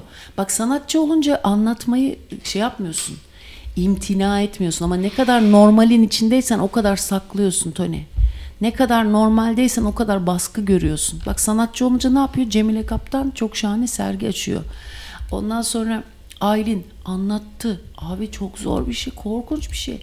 Ben burada biraz daha normalin içindeyim. Niye? Çünkü birebir biz bakkal gibi her sabah buradayız. Sizinle birebir bir arada olduğumuz için. Halbuki konserde şarkıcı ne yapıyor? Çoğunlukla seslendiği insanla bir araya gelmiyor. Ya da sanatçı, ressam. Ona gelip bakanlara, yani insanlarla çoğunluğun sesinin yargısıyla bir araya gelmiyor. Biz ama her an telefonla arıyor, bilmem ne yapıyor. Daha normalin içindeyiz. Daha çok baskı daha altındayız. interaktifiz. Daha baskı demektir bu. Ama senin tercih eden kesim bellidir ama yine de sesi tabii ki susturamazsın. Ve hiçbir sansür yok bizde yani. İsteyen bizi arayıp istediğini söyleyebiliyor. Değil mi? Geciktirici yok, bir şey yok. Evet. Senin eski radyolarında geciktirici vardı değil mi? Evet, 30 saniye. 30 saniye bakıyorsun herif abuk subuk konuşuyor, geciktiriciye alıp sonra da yayınlamıyordu. Tabii ben onun testini yapmıştım. Bana küfür ederse birisi, ben de ana avrat arkasından daha uzun küfür ediyorum, öyle kapatıyorum, basıyorum düğmeye. Öyle mi? 30 saniye küfür edebiliyorsun. Böylece deşarj da oluyor. Tabii yani. canım, bana 3-4 kere oldu, birisi telefon işletmesi yapıyorum ya, telefon işletmesi yapıyorum, canlı yapıyordum işletmeleri. Ulan aslında düşününce canlı yayında canlı işletme yapıyorsun. Çok manyak bir kafası vardı. Ay ben aslında bu mesleğin var ya, kaymağını yedim ha. Kaymağını yedim ben bu. Hadi ya. Çok parasını kazanmadım belki. Çok şükür Allah'a. Hani herkesin şimdi tekneler, yatlar, katlar, yazlığı ayrı, kışlığı ayrı, rezidansı ayrı, bilmem ne. Çok şükür diyelim, onlara da daha çok versin Allah. Benim hiçbir zaman öyle bir şeyim olmadı. Ama canlı yayında da abi ip germeden işletme yapıyor. Çok eğlendim. Çok zevkli geçti. Bir bölümü çok zevkli geçti. Fakat en son çocuk olduktan sonra artık o bir zorunluluk. Biraz da böyle sisteme domalıyorsun ya, böyle korkuyorsun, atarlarsa işten ne yiyeceğiz, ne içeceğiz, ağaçlık korkusu falan. Tek kafayken bir şey olmuyor. O zaman daha çok zevk alıyorsun yaptığın işten ama esas sınav sonra başlıyor. İşte orada başlıyor. Ona rağmen sen kendini oluşturabiliyorsan, bu mesleğini severek kendini dönüştürmene yarayacak şekilde, mesela ben şu anda son derece meslek hayatında en başarılı insanlardan biri olduğumu düşünüyorum. Türkiye'deki. Rami Koç zenginlik manasında eyvallah. Ama ben de bir o kadar çok başarılı olduğumu düşünüyorum abi. Başarı diye bir şey varsa. Niye? Çünkü beni çok dönüştürdü bu iş. Ben onu evrilttim, atölye yaptım, kendi resmimi bir anlatım aracı olarak dinleyicilere edisyonlar gazladım. Bu arada bugün bir edisyon günü. İsteyen varsa Ekim 23 diye bir resmim var. Bu dönemin melankolisini anlatıyor. Bu dönem hakikaten bunu çok damardan yaşadım. Bu resmi yaptım. Ama o Ekim 23 resmi çok kederli gelmiş dinleyiciye. Hiç huzuru yok gibi diyor. Yoksa neyle belli. O bir dönüşümdür. O bir kelebeğin... Sizin programda sansür yok diyor ama başkanın öfkesi ve korkusu var maalesef diyor. Başkandan fırça yemek korkusu. Ona rağmen abi bizde sisteme domalma korkusu, affedersin, hepimizde bir takım korkular olacak. O içsel bir korku aslında. Kendi içindeki şeyin acaba'nın korkusu o. Bu Ekim 23 melankoli, evet melankolidir. Fakat o karanlığın içinde bir kırmızı bir kızıl var. O 30 saniyede sen de geciktiriciden faydalanarak karşı tarafa sayıyorsun ya. Bir dinleyici yazmış ki 30 saniye başkana soğuması için yetmez ki. Aşk olsun. Yeter mi 30 saniye? Lütfen. Ya fay hatları bile 20 saniyede soğuyor be. Fay hattı bile kaç saniye? 45 saniyede soğudu pardon. Bizimki 30 saniye. Bu depremdeki fay hattı mı? Fay hattı kaç saniye deprem oluyor mesela? Onun soğuması ne ya? Hiç böyle bir şey duymamışım. Lafın gelişi yani deprem. Geçenlerde Mars'ta olmuş. 6 saat sürmüş deprem. Onu sorma. İşte bu dönemki deprem biraz öyle oldu. Uzun sürdü. Peki sanatçı dedik ya. Aktörler, film aktörleri sanatçı mı? Herhalde değil mi? Herhalde. Peki porno starlar sanatçı mı? O çok ciddi bir şey, çok önemli bir şey Amerika'da. Ya çok önemli de ben geçen gün bu Homo erectus'e böyle malzeme ararken konuşmak için girdim porno starlara baktım, en çok kazananlara. Abi en iyi kazananı 10 milyon 15 milyon dolar, o kadar ha. Yani zannedersin ki dünyayı kazanıyorlar değil mi? Yok, alakası yok. Hadi ya. Hiç ama yani. Çok önemliymiş pornostar olmak. En önemlisi 10-15 milyon kazanıyor yani. Amerika'da dolar. Filan. O kadar reklama, o kadar kendini reklam ediyorsun yani. Yani bir şey Birçok söyleyeyim. şeyden vazgeçiyorsun. Ne kadar aslında. Ama vazgeçmiyorsun. Evlenenler bile var. Mesela o Rocco var ya, evlenmiş, 2 çocuk yapmış falan. Ama genelde çok ünlü oyuncuların, genelde demeyeyim de çok sayıda ünlü oyuncunun önce bir pornosu varmış diye duymuştum ben. Bizim Sibel Kekilli de eskiden aslında bir pornocuydu. Fakat şimdi yapmıyor galiba, porno işini bıraktı mı acaba? Nihal demiş ki porno starlar sanatçı değil, onlar zanaatçı. Komikmiş. Fark etmez, onu ayırmıyoruz artık. Ne farkı var zanatla sanatın? Ya o çok eski bir sorunsal. Evet. Bir İşte- açıklasan bize. Ya bunu Platon aslında güzel açıklıyor. Platon. Diyor ki bir idealar dünyası vardır diyor. Orada diyor hiçbirimizin görmediği bir dünyadır. Mesela sandalye örneğini veriyor. Hatta biz geçen 2 hafta önce bir sandalye çalıştık oradan dolayı. Abi sandalye vardır diyor. İdealar dünyasında hiçbirimizin görmediği o idealar dünyasındaki sandalyeyi zanaatçı oturur yapar diyor. Oturulacak diyor. İşte oturma yerleri, dengesi falan gibi bir şekilde zanaatçı onu yapar diyor. Ya bu bir kopyadır diyor. İdealar dünyasından bir kopyadır diyor. Sanatçı da zanaatçının yaptığı o sandalyenin kopyanın kopyasını yapar diyor. Yani yerin dibine batırıyor aslında sanatçıyı. Zanaatçıyı idealar dünyasındaki bir nesnenin kopyasını yapan, sanatçıyı da zanaatçının yaptığı kopyanın kopyasını yapan diyor. Fakat şöyle bir şey var. Onun ayrımını şöyle yapayım istersen sandalye örneğinden. Zanaatçı oturulacak sandalyeyi yapar. Dengesiyle, sırtını dayadığın yerle düşmeyecek şekilde rahatça. İlginç. Sanatçı o sandalyenin dengesini bozabilir. Sanatçı o sandalyeye ters oturur. İşte aynen. Sanatçı o sandalyeye öyle bir şey yapar ki o sandalyenin bozukluğuyla, formunun bozukluğuyla bir şey anlatır sana. Ve o oturulamayacak bir sandalyedir. Ama o sana bir düşünsel dünyaya oturtur seni ve orada sana anlatır. Onun için biraz önce bizim Instagram'da arkadaşla tartışmamızın sebebi buydu. Ben işte yaptığı resim, işte bir şey söyle, detay vermeyeceğim ismini. Fakat işte şunu anlatmak istiyormuş. Abi bir şey anlatmak istiyorsan onu birebir anlatırsan hiçsin. Ya kıroluktur o. Birebir anlatmayacaksın. Ben de bunu yapamıyorum. Birebir anlatmamak gerekiyor. Birebir anlatacaksan da başka bir şekilde. Falan işte ben de çok biliyormuş gibi konuşmayayım ama onunla tartışmadan öğrendim epey bir şey. Böyle yani. Çok istiyorum şu İzmir bir sanat merkezi olsa aslında ya. Abi bu çobanlarla olmaz ya. Ya bir de bir şey söyleyeyim. Mesela ben bu İzmir Tunç Soyer'in aslında sanatı destekleyen bir adam. Seferihisar'da falan yazar günleri yapıyordu. İşte sanatçıları çağırıyor falan. Evet, Seferihisar yolunda çok katlı apartmanları da destekledi. Bir de öyle de bir şey var. Yol kenarında. Onlara şeyler yapıyordu. Seferihisar geliyor, kamp yaptırıyor. İşte ünlü yazarlar geliyor, kalıyor orada. Zort öyle şeyler yapıyor. Fakat şimdi büyük şehire geçince Kültür Park'ta bir şey açıldı. Abi beni de bir ara çağırdılar, orada bilmem ne konuşmaları sunuculuğunu yapar mısınız? Kültür Park'a işte canlı olarak konuklar çağıracaklar. O kadar çok gereklilik sundular, o kadar çok şunu da şartlar koştular ki seni sadece manipüle etmekten başka hiçbir 3 kuruşta para veriyor. Hadi parasında değilsin diyelim. O kadar manipüle ediyorlar ki abi resmi kurum kadar rezalet bir şey yok. Hele ki sanata bulaşan resmi kurum. Kardeşim defol git, bir tane sanatçıya güveniyorsan ver onun eline. Sonra siktir git, ne yapıyorsa yapsın. Sana ne oluyor lan, sen sanatçı olsa. Red Kit'in bir tane çok komik bir macerası var.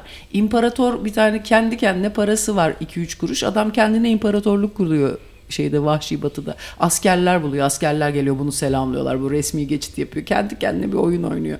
O kadar komiğime gidiyor ki lan sana ne? Allah Allah. Aman böyle zaten resmi kurumlarda abi hep böyle 3 kuruşluk böyle bir bilgisi de yoktur, hiçbir şey, sadece memur olarak gelmiştir ve onun şeyine orada gelir. Halbuki sen çağırsa biri susuz oraya, ben olsam mesela hemen getiririm onu, istediğin gibi takıl. Benim imkanlarım bu kadar ama gider esnafla konuşurum, ne istiyorsan sana şöyle bir şey yapabiliriz. Mesela nedir, ona dersin ki şurada bilmem neremiz var, orada yazın şu kadar seni lütfen konuk edelim. Hani paran yoktur, veremiyorsundur belediye olarak. O zaman ona bazı imkanlarına kıyak geçersin. İlle her şey nakit değildir. Mesela ben elimde olsa biri susu ve bir ekibiyle burada bir sanat merkezi aç abi. Kültür Parkı öyle bir kavramsal sanat merkezi haline getir ki bütün dünyadan herkesi burada sempozyum, bak Çağdaş İzmirli, o da macur. Doğru bak, kültür park bir sanat fuarı olarak kullanılmıyor. Abi, mesela artık İzmir fuarı da kalktı. Evet abi. Değil mi? Ya mesela sempozyumlar düzenle lan. Gelsin çocuklar takılsınlar. Efes Bilsem'in kralı burada, fabrikası, madem gavur İzmir, koy oraya standları, sempozyumları, çoluğu çağır, çocuğu çağır. Ben işte böyle bir lojmanda büyüdüm arkadaşlar. O yüzden çok şükür o kadar güzel bir çocukluk geçirdim ki bu şeyin Karadeniz Teknik Üniversitesi, şimdi faşo olmadan önce eskiden bütün bu... Bak, Alsancak'taki eski tekel fabrikası Evet. Kültür Sanat Müzesi'ne dönüşmüş. Çok iyi olmuş. Görmediğinizse tavsiye ediyor. Galiba bugün gidiyoruz oraya. Orada bugün öyle bir etkinlik var. Bizim Aysunların bir grupları bir etkinlik yapacaklar. Hatta onun duyurusunu da yapalım ya. Dur şimdi bulayım da. Abi bu yakın gözlüğü boktan bir şeymiş Toni. Söylüyorum neymiş? Evet. Yeryüzü Doğa Sanatı. İzmir Kültür Sanat Fabrikası. Evet. Yeryüzü Doğa Sanatı diye bir şey varmış. Burada bir sergi galiba var. Evet. Sunumu. Evet. Doğa Sanatı grubunun sunumu varmış bugün. Ona gideceğiz biz Memo'yla bugün. Yani onu söylemek istiyorum. Çok şahane sanatçılar var İzmir'de. Harbiden çok iyi sanatçıları var. Mesela İstanbul'da pek çok galerinin sanatçısı İzmirlidir. Çok iyi sanatçılar var. Fakat yani kamusal alana çıkamıyor. Nedense iyi sanat İzmir'de. O herifler bina yapmakta, zevdünlüğünün kaç para ettiğini sayımlamaktan başka hiçbir şey. Hepsi acından ölüyor. İstanbul sanatçısı zengindir. Zeytinliğini böyle sanat galerisi gibi yapsın. Resimleri zeytinlerin üzerine atsa. Olmaz mı?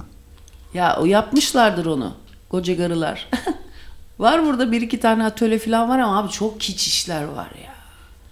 Halbuki kiçi çok iyi de tanıyan sanatçılar dışarıda birkaç tane işte arkadaşları tanıyık. Biz çok iyi kızımızı da oraya gelin veriverdik diyenler sanatçı. Niye? Çünkü mekan elinde var. Bilmem ne otelin sahibi. Oraya işte birkaç tane tanıdığının eltisi koca karı resimleri yapmış. Makyajlı böyle. Başkan haklı diyor. Ankara'ya, Eskişehir'e göre sanat açısından İzmir çok geride kaldı diyor. İzmirli bir dinleyicimiz. Evet abi, bu ne ya? Vallahi utanç duyuyor. Hakikaten yani şurası bir kültür parkı. Bak mesela bizim neydi? Vecdi Sayar. Kültür bölümünün başına galiba getirilmiş. Vecdi Sayar iyi bir sinema eleştirmenidir filan. Bir şeyler yapmaya çalışıyor fakat o da yapamıyor. Kitap fuarı yaptılar diyor İzmir'de. Dağın başında ulaşımı olmayan fuar alanı. Mesela. O eski tekel fabrikasını da Kültür ve Turizm Bakanlığı yaptı. Belediye değil diyor. Evet, Kültür Turizm Bakanlığı'na aitmiş. Şimdi gördüm, ben de şaşırdığım için, bir de aradaki farkı da bilmediğim için.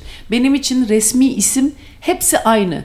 Kültür Turizm Bakanlığı, Kültür Turizm Bakanlığı, ya İzmir Belediyesi. Ben hepsini aynı olarak okuyorum. O yüzden ben bu genelleme benim için prosedür, protokol hepsi aynı sıkıcılıkta, aynı köhnelikte, aynı esnaflıkta ve aynı yavanlıkta, basma kalıplıkta.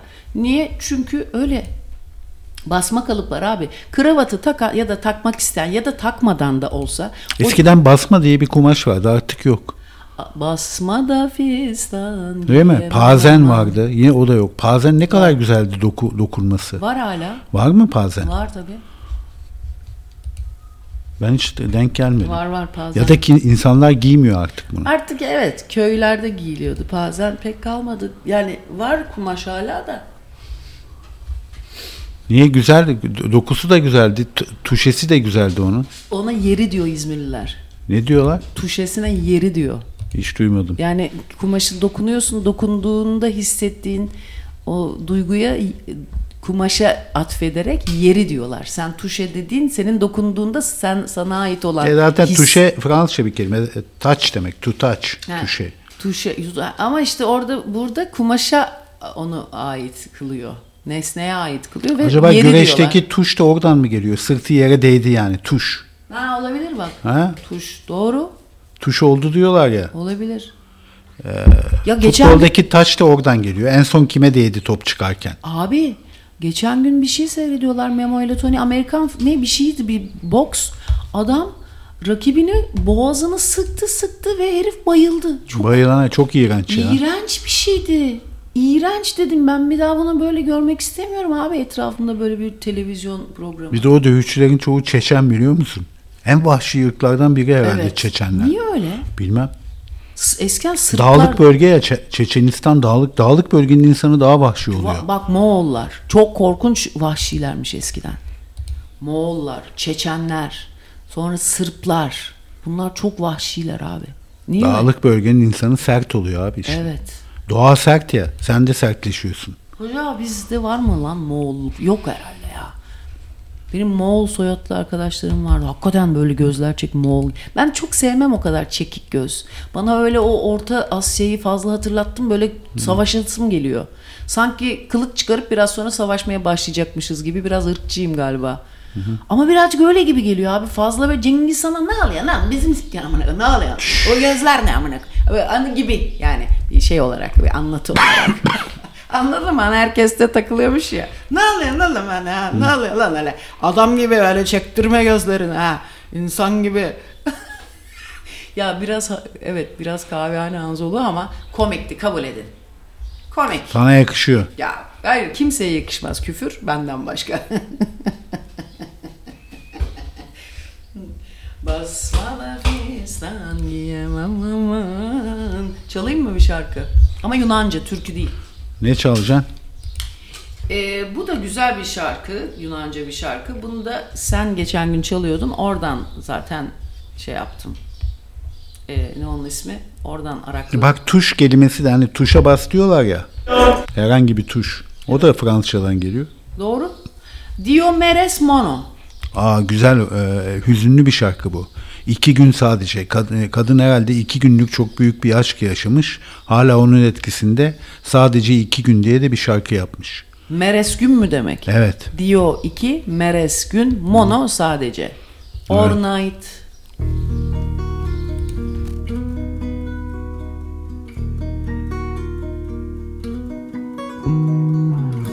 Δυο μέρες μόνο να σε κρατάω αγκαλιά. 2 μέρες μόνο να σε έχω δίπλα μου ξανά. Για λίγο μόνο 2 μέρες μόνο σε ένα ταξίδι αστραπή να ξεδιπλώνω, να παίρνει ανάσα η ζωή για λίγο μόνο, για τόσο μόνο. Πώς να γεμίσουν οι στιγμές, να λάμπουν μες στο χρόνο, όλο το σώμα μου να ζει για σένα μόνο. 2 μέρες μόνο.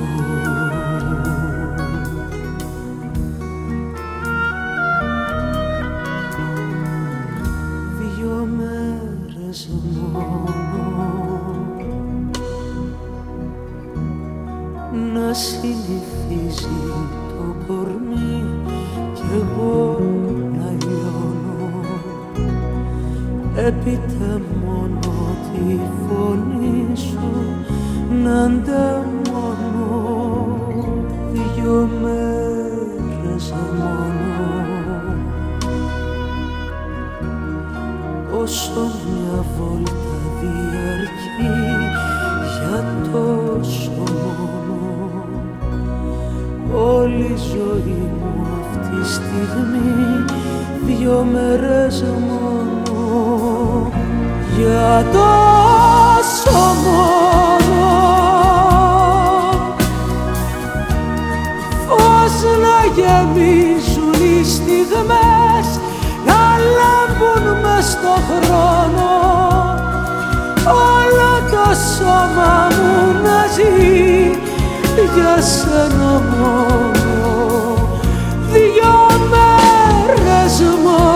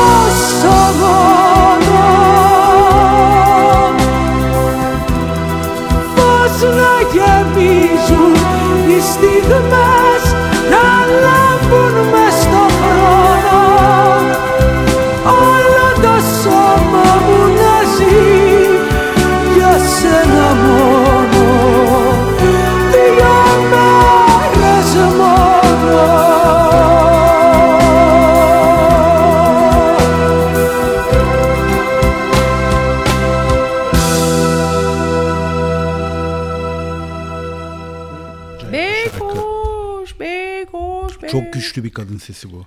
Ve çok hüzün çekmiş belli yani. Canı yanmış bunun. Evet. Ama yaşadığıyla da mutlu. İyi ki yanmışlar gibi bağırıyor. Evet. Evet. Çığlık çığlığa söylüyor. Çok güzel söyledin. Şimdi tam bu arkadaşa yazıyorum. Yani yaptığın işte canının yanmasını duyalım biz de onunla. Yani yaptığın işte biz de onun canının yanmasını hissedelim. Evet abi, canının yanmasını karşıya geçirmen lazım. Yaptığın işte veya hani ne hissediyorsan o hissinin neden olduğuna önce uyanacak. Samimiyet yani. Hissini tam transfer edeceksin karşı tarafa. Evet abi, yani hissini en direkt olarak da, yani birebir hissini değil, karşı tarafa işte onun yöntemini bulmak gerekiyor. Yöntemini bulmak gerekmiyor. İşte onun zaten kendin içine girdiğinde samimiyetle, samimi olarak aktardığın zaman, o zaman meselenin samimi olması lazım. Sadece beğenilme arzusu da güzel bir şey tabii ki. Beğenilme arzusu hepimizin aslında temel güdüsü değil mi? Hepimizin temel Niye insan acısını ifade ederken beğenilme arzusu taşımıyor ki? Şöyle ifade ediyorsun ama bu ifade edişten sonra insanların seni algılaması, anlaması, evet ben de senin gibi düşünüyorum ve işini, eserini çok sevdim çünkü bana bir şey gösterdin dediği an sen iyileşme orada yaşıyorsun işte. Peki acısını ifade eden insanın acısı azalır mı? Azalır tabii. Tabii ki azalır. İfade ettiğin zaman karşı tarafından da algılanıyorsa başka bir yere taşınıyor. Çıkarmış oluyorsun çünkü onu, değil mi? Evet. İçinden çıkartıyorsun acıyı. Duyguyu yaşaman lazım ama. İçinden çıkarıyorsun ama o duyguyu tekrar yaşaman lazım. Yani sanatın da samimiyeti orada. Sen bir iş icra ettiğin sırada o duyguyu yaşıyorsan, karşı tarafı da aktarabiliyorsan, bunun da temel bazı tabii şeyleri var. Yani İşte basma kalıp olmayacak. Anlatımın birebir olmayacak. Mesela müzikte ifade etmek daha kolay resimde ifade etmekten acıyı. Daha kolay. Çünkü haykırma var, söküp atma var. Yo, öbüründe de. Mesela benim en son... Renklerle mi haykırıyorsun? Abi Ekim 23 resmi bende bayağı bir şey var. Yani haykırış şeklinde bir belki dramatik bir abartılı bir kelime mesela, kullanmasam da. Resimde acıyı ve melankoliyi vermek için genellikle koyu renkler mi kullanılıyor? Canlı renklerden kaçınıyor musun? Mesela El Greco vardı ya, El Greco meşhur bir ressam. Evet. Aslında Samoslu ve Yunan'da gidiyor ama sonra İtalya'ya ve İspanya'ya da gidiyor. Manierist. Ve Engizisyon tarafından yargılanıyor biliyor musun? Dini resimlerde çok canlı renkler kullandığı için. Az kalsın kelleyi de kaybedecekmiş. Niye sen bu kadar dini resimde bu kadar canlı renkler kullanıyorsun diye. O çünkü ama bir devrimsel bir herif o. Çünkü o Orta Çağ resminde hep ikonalar, işte İsa, Meryem resimleri, çok ciddi dini adamlar çizmen gerekiyor. Bir de o zamanlar Toni insan formu hep böyle kapalı kıyafetler, tanrı ön planda, tamam mı? Kutsallık, yücelik, ululuk kıyafetlerle örtüyorsun, insan yok orada. Sen sadece tanrı için varsın ama El Greco ne yapıyor? Bırak onu, bir de uzun uzun böyle Abdurrahman Dilipak'a benzeyen ellerle mesela çiziyor. İsa resimleri çiziyor. Çok manyak adam, felaket bir devrimci. El Greco çok önemli bir herif. Hadi ya. Evet, Bak bir dinleyicim var Almanya'dan, çok güzel böyle ağlayan bir resim yapmış. Gözyaşlarını çok güzel çıkardım diyor. Yani bakayım, böyle... büyük ihtimalle kiçtir. Gözyaşı çok sakattır abi o. Bak hatta kendisi. Ha, bizim bu bu arkadaş bizim atölyeden galiba. Evet. Evet, günaydın. Çok heyecanlıyım. Ha, ben de ağlıyor musun yoksa? Evet, duygularını ağlayabilirsin yani. Ağlıyor musun? Aynen, kız heyecandan. Ne kadar güzel, coşkun ruha bak ya. Vay be, ne güzelmiş. Peki neden ağlıyorsun? Çünkü bir kanal bulmama yardımcı oldun. Aynen. Hı. Nasıl bir kanal?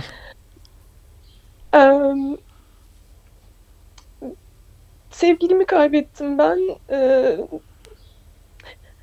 Yasımın içinden çıkamadığım anlarda ne yapacağımı bilemiyorum. Size az önce gönderdiğim resim ilkokul çocuğu resmi gibi bir şey.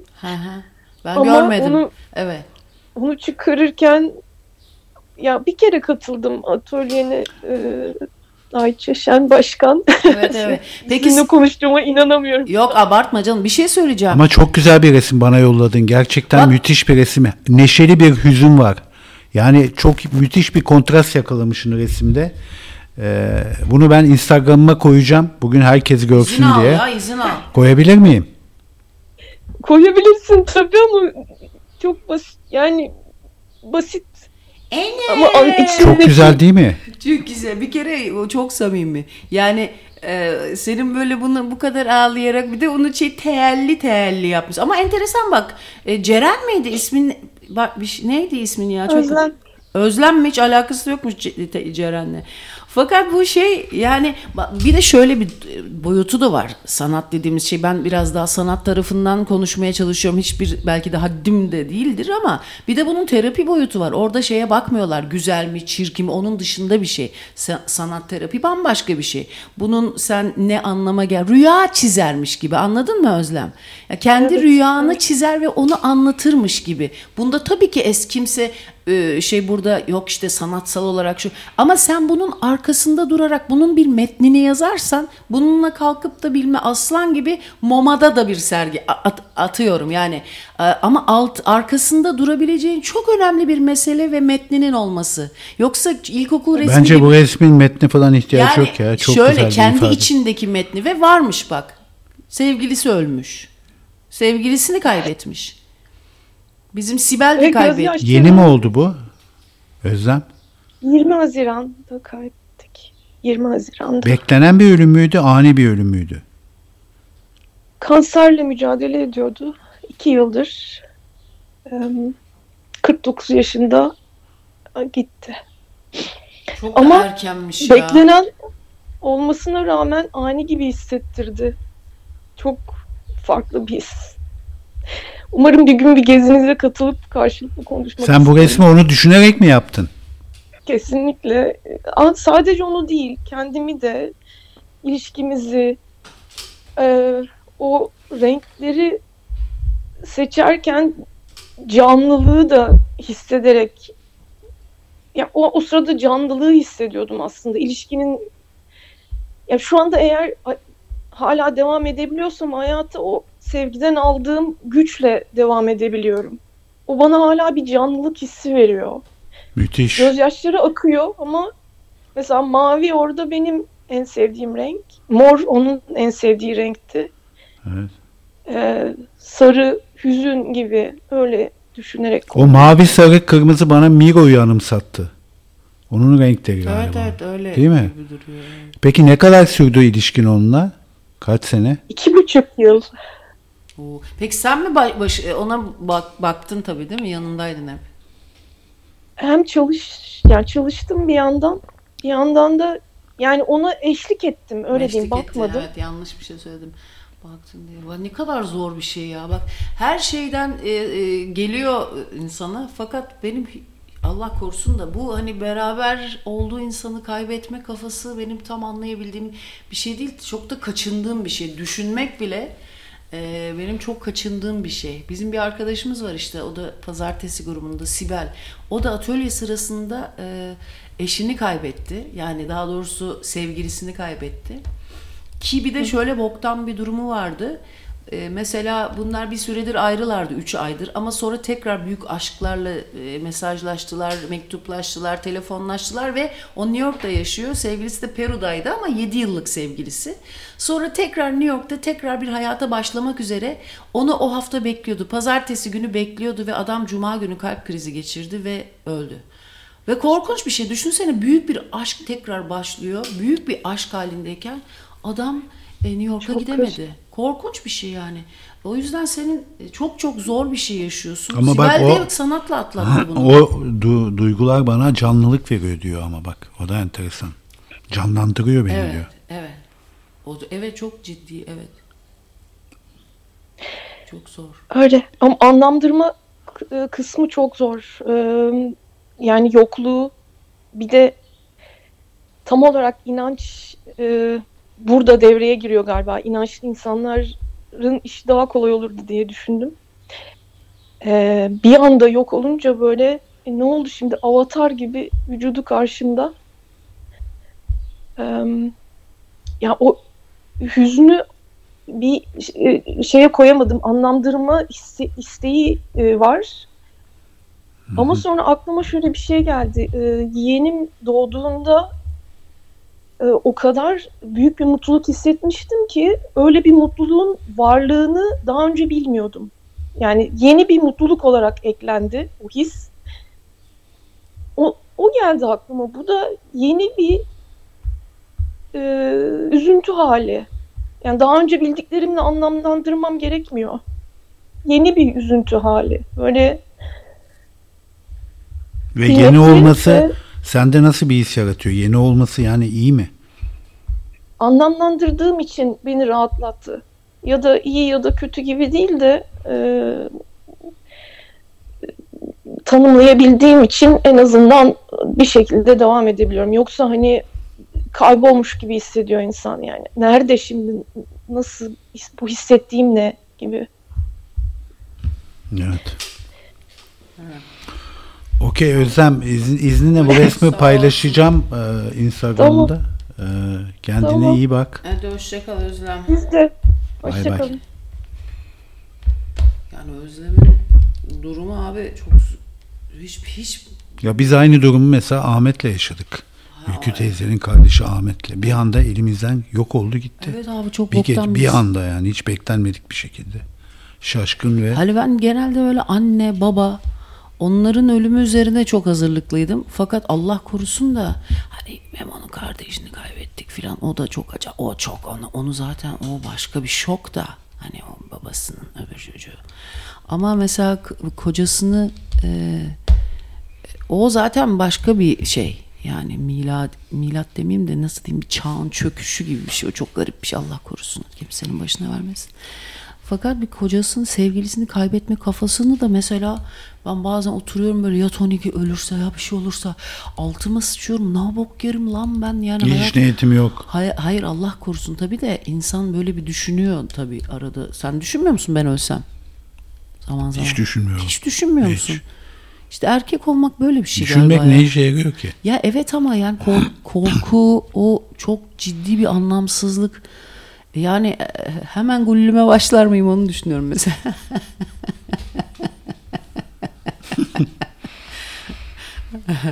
Evet programın sonuna geldik. Geldik Biraz mi? hüzünlü geldik. Sonbahar gibi geldik. Yarın görüşmek Ağzımıza üzere diyelim. sıçtın lan Özlem. Yo, bence çok güzel oldu ya. Kız yiyecektir be ama herkes ne dertleri var be. Herkes. Yarın görüşmek üzere Hoşçakalın. diyoruz. Bay bay. İyi haftalar.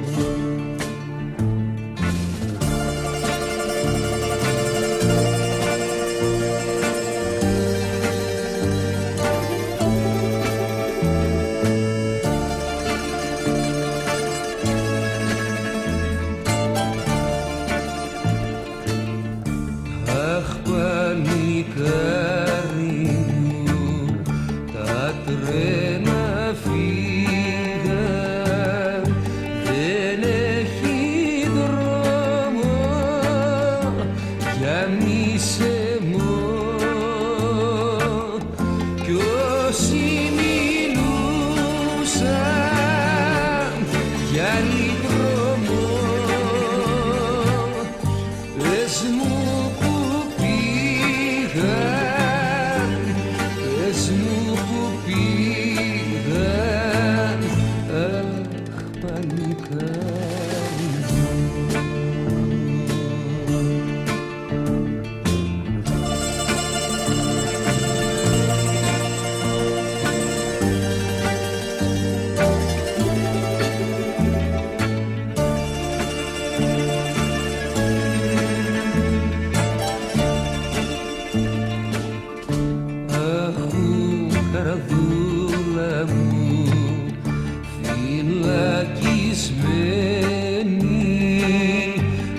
βγαίνει ο ήλιος που καρτεράς μόνο τελάλης της αγοράς σε ξεκουβαίνει, σε ξεκουβαίνει.